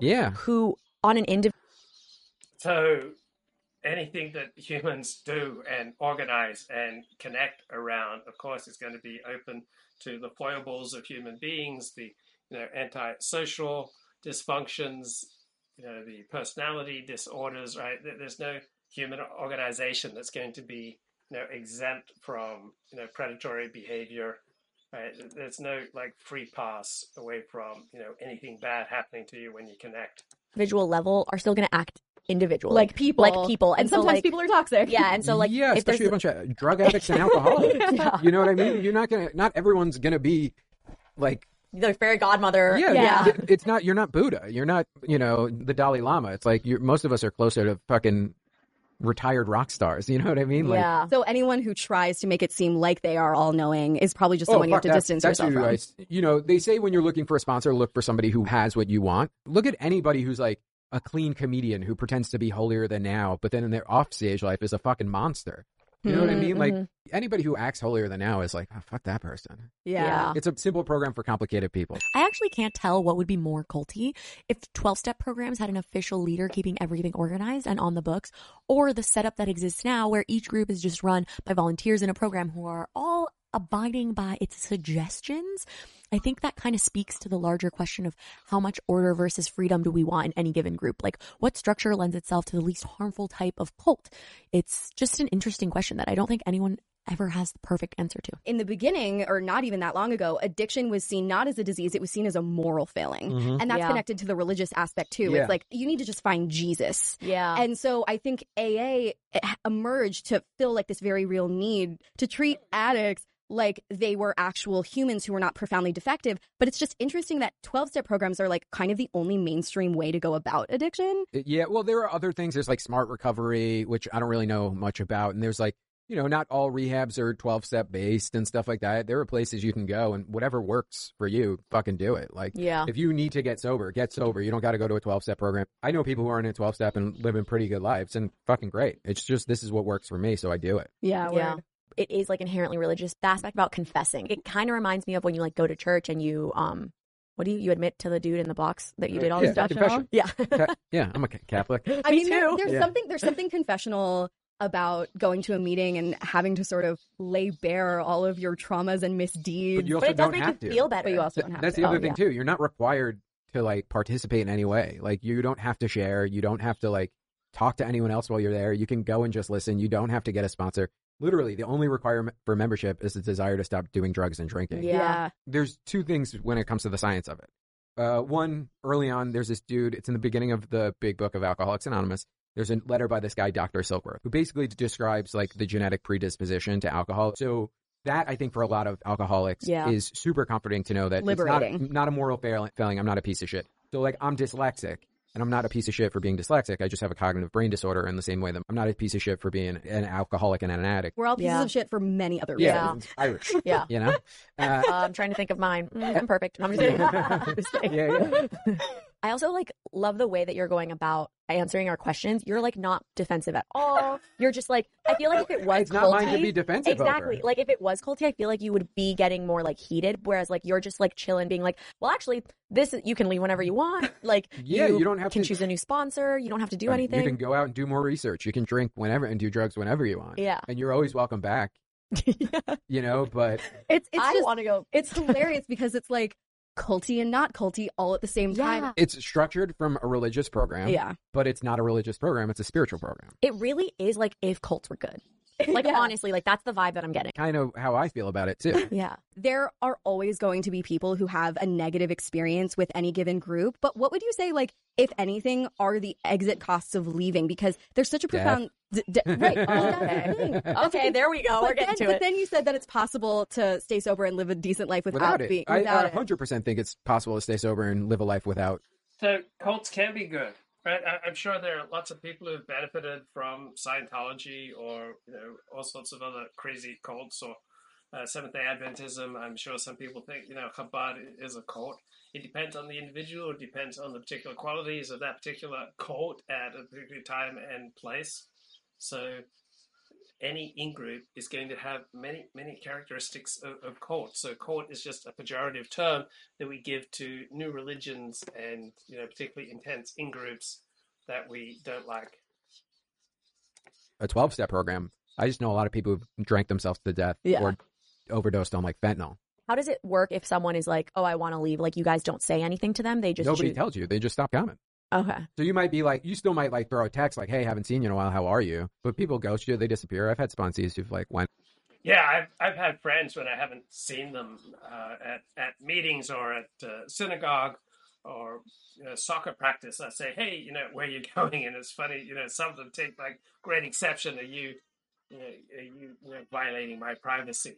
In essence, it's interesting the kind of responses that you get. Now, if you go to a 12-step program for sex addiction or for drugs or alcohol in a major city, then pretty much every year there'll be someone in your program who will commit suicide because the addiction has driven them out of your mind. So there is a sense for many of us who participate in 12-step programs that to follow one's addiction, whether it's to sex, to extreme forms of love, to an addiction to adulation, an addiction to debting, etc. There is a pretty keen sense among people who take their 12-step program seriously that to indulge in this particular addiction is to journey towards death. And on a fairly regular basis, addicts who I may have gone to a meeting with a month ago, do sometimes kill themselves, which just kind of drives home how serious addiction can be. I mean, I think of addiction as a guillotine. It's just above my neck, and only the maintenance of my spiritual condition, right, guarantees that guillotine is not going to fall down and cut off my head. So I don't look at external events as going to trigger me into addiction relapse. I don't think anything outside of me is going to force me to lose my sobriety. I don't walk around afraid of being triggered. I don't have a list of triggers. I don't really believe in triggers. If you've got substantial recovery, you don't need to be afraid of triggers. You don't need to be afraid of external events leading you to relapse into your addiction.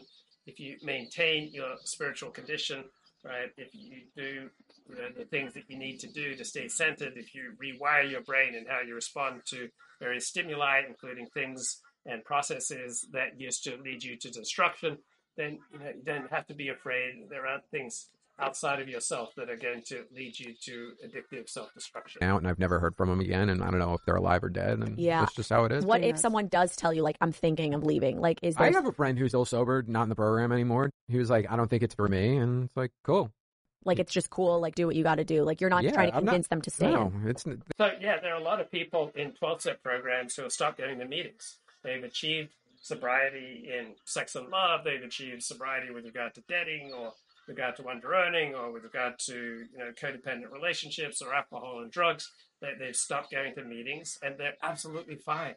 So some people need to go to meetings regularly, but not everyone with an addiction has to go to meetings for the rest of their life. So many people, once they get a handle on, say, their sex and love addiction, they get married, they have kids, they make money. One thing I notice with people getting sobriety is they start working a lot. They start working a ton of hours. They may take on multiple jobs. They try to catch up on the meat of life that they missed out on due to their addiction. So some people just get really busy. If you're working a legal job, doing upstanding work, then that's one of the healthiest things you can do. And frequently, just going to work is sometimes a better option for you, is a more important thing for you to do than to go to a 12-step meeting.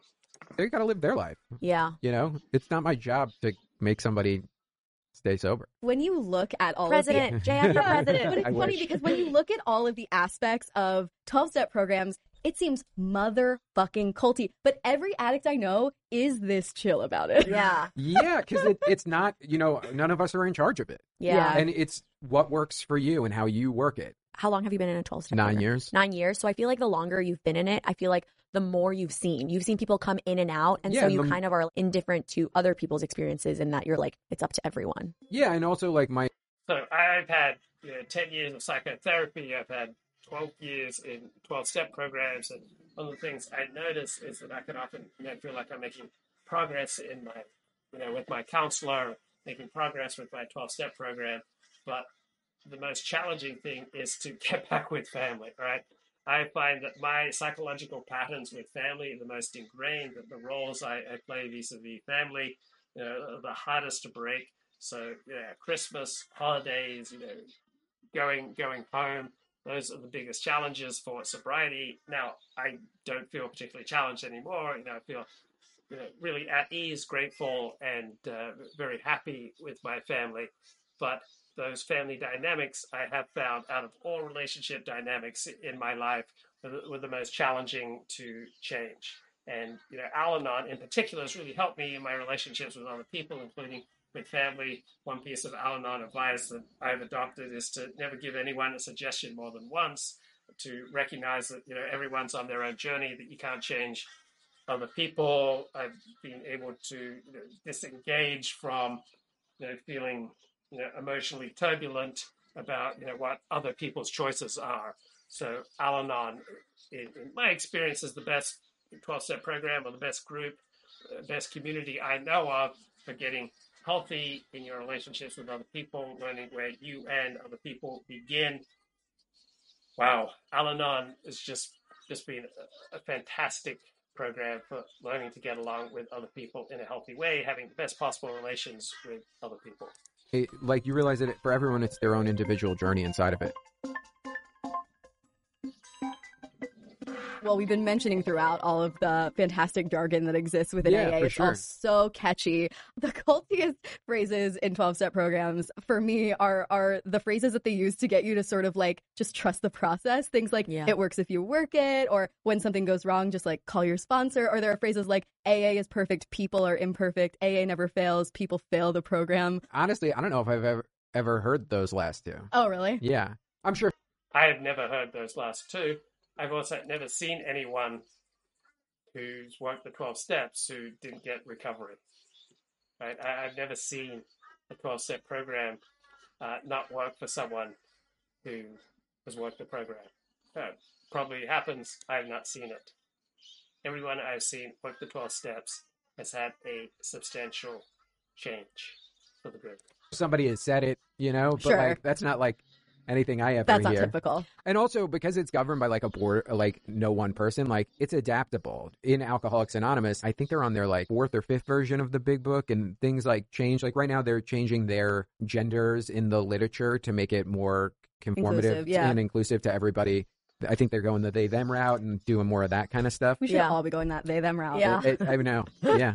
But that depends on particular meetings. All right, they're not rewriting the big book of Alcoholics Anonymous. They may add, additional chapters on the end, but they're not changing the fundamental text of the big book and how to recover. So, yeah, different meetings use different forms of jargon. There's no top-down hierarchy or authority that can make sweeping changes. It depends on the meeting. Some meetings are more politically correct or, lefty-leaning than others.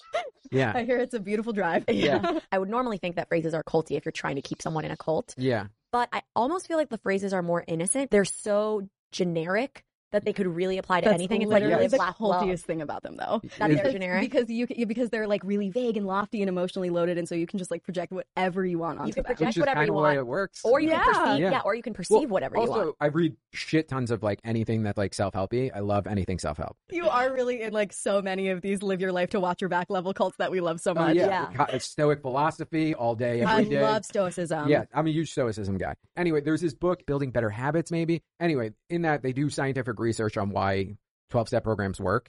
And it literally boils down to, do you believe this can work for you? And the people who do believe that it can work for them, it works. That's fine with me. I let it. You know what I mean? I don't need to be like, like it works. So why the fuck would I fuck with it? Yeah, like you don't care that it's placebo. I don't give a shit what it is. It makes me a better person. I show up for other people. I meditate. I pray. I like do shit I never would have did before. I'm not out until 6 a.m.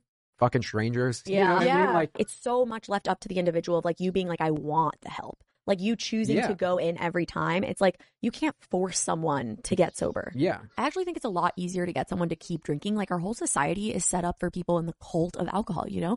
Like you drink when you're sad, you drink when you're celebrating, you drink when you're bored. Like drinking culture is the actual death cult here, if you think about it. This is a culty one. People who stay in the middle of the pack don't get picked off. What does that mean? So if you stay in the center of a 12-step program, you're less likely to fall off the sides and go out and get drunk because you're like involved. Like if you go to a rehab center and talk to people who are in rehab, if you go to a mental institution and talk to people. Yeah, that's advice that I've gotten from rabbis and also from sponsors. Like, stay in the center of the pack. You know, go to meetings, connect with other people, go to social events after meetings. Don't separate yourself from the community is a teaching in the Talmudic tractate Ethics of the Fathers. So it's a Talmudic teaching. It's a 12-step teaching. Stay in the center of the pack, right? People in the center of the pack are less likely to get picked off by the exigencies of life. Or a prison, or if you have a commitment where you make the coffee, if you volunteer at a phone line, you know what I mean? If you sponsor other people. That one is culty because it's kind of getting people to get more involved. 100%. But even though it's better for them. Yeah. And also it's like, it teaches you, like I was saying earlier, how not to be self-centered. Yeah. To me, that's the best thing I've gotten from it. I just keep picturing you being like, and then there's the chip that they put in my arm to track me, but it's no big deal. That only happens after 3 months. I mean, they don't got the fucking money for that. Yeah. They're broke. Truly. Do you think that you were able to get there because you like had all of those experiences that like led you, and now you can be like, well, I had my fun. I do not regret my past or wish to shut the door on it is one of those things. Oh my God, it's truly like Bible verses. Yeah, where it's like, I don't regret any of that. Psalm. It gives me the experience to share with. That perspective I find so incredibly helpful. Right? I do not regret the past because I have been abused by crazy decisions and crazy actions in the past to be of service to other people. And also another perspective from outside 12-step programs I found really helpful is, given who I was at a particular time, I could not have acted differently. So when we live in the present, we think how much freedom we have in our choices. But when we look back on our past, we have much more of a sense of fate.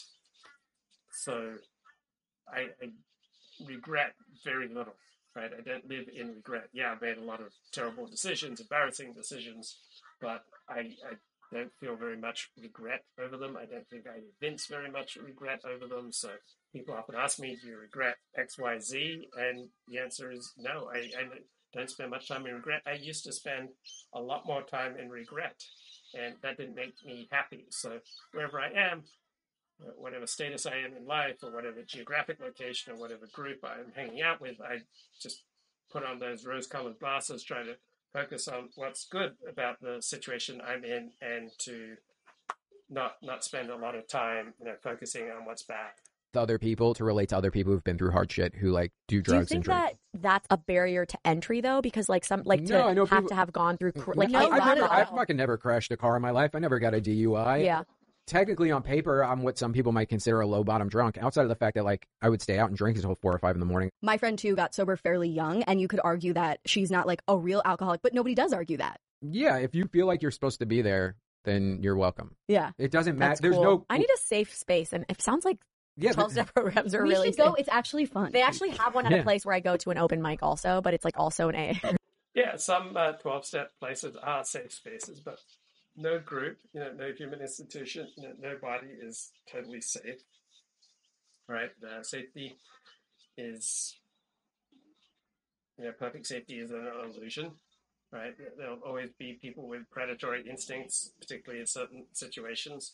So there's no perfect safe space, but overall, I've had a very positive experience with 12-step programs, 12-step meetings, 12-step sponsors. But also through these meetings and programs, I've matured, and so I'm better able to detect when someone's dangerous. In general, good people make you feel good. Bad people make you feel bad. If someone's making you feel bad, a good reason to distance yourself from that person, put up barriers, and you can do it subtly. You don't have to say, I can't have you in my life. You can reduce the proximity of yourself and the other person. You can reduce the intensity of your interactions. You can reduce the frequency of the interactions.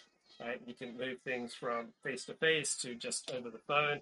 You can do all sorts of things to put more space between you and others without making dramatic demonstrations. On the other hand, if there are people who are good for you, who make you happy, who have a good influence on you, then you can increase the intensity, you can increase the proximity, you can increase the frequency, you can increase the length of time that you spend together.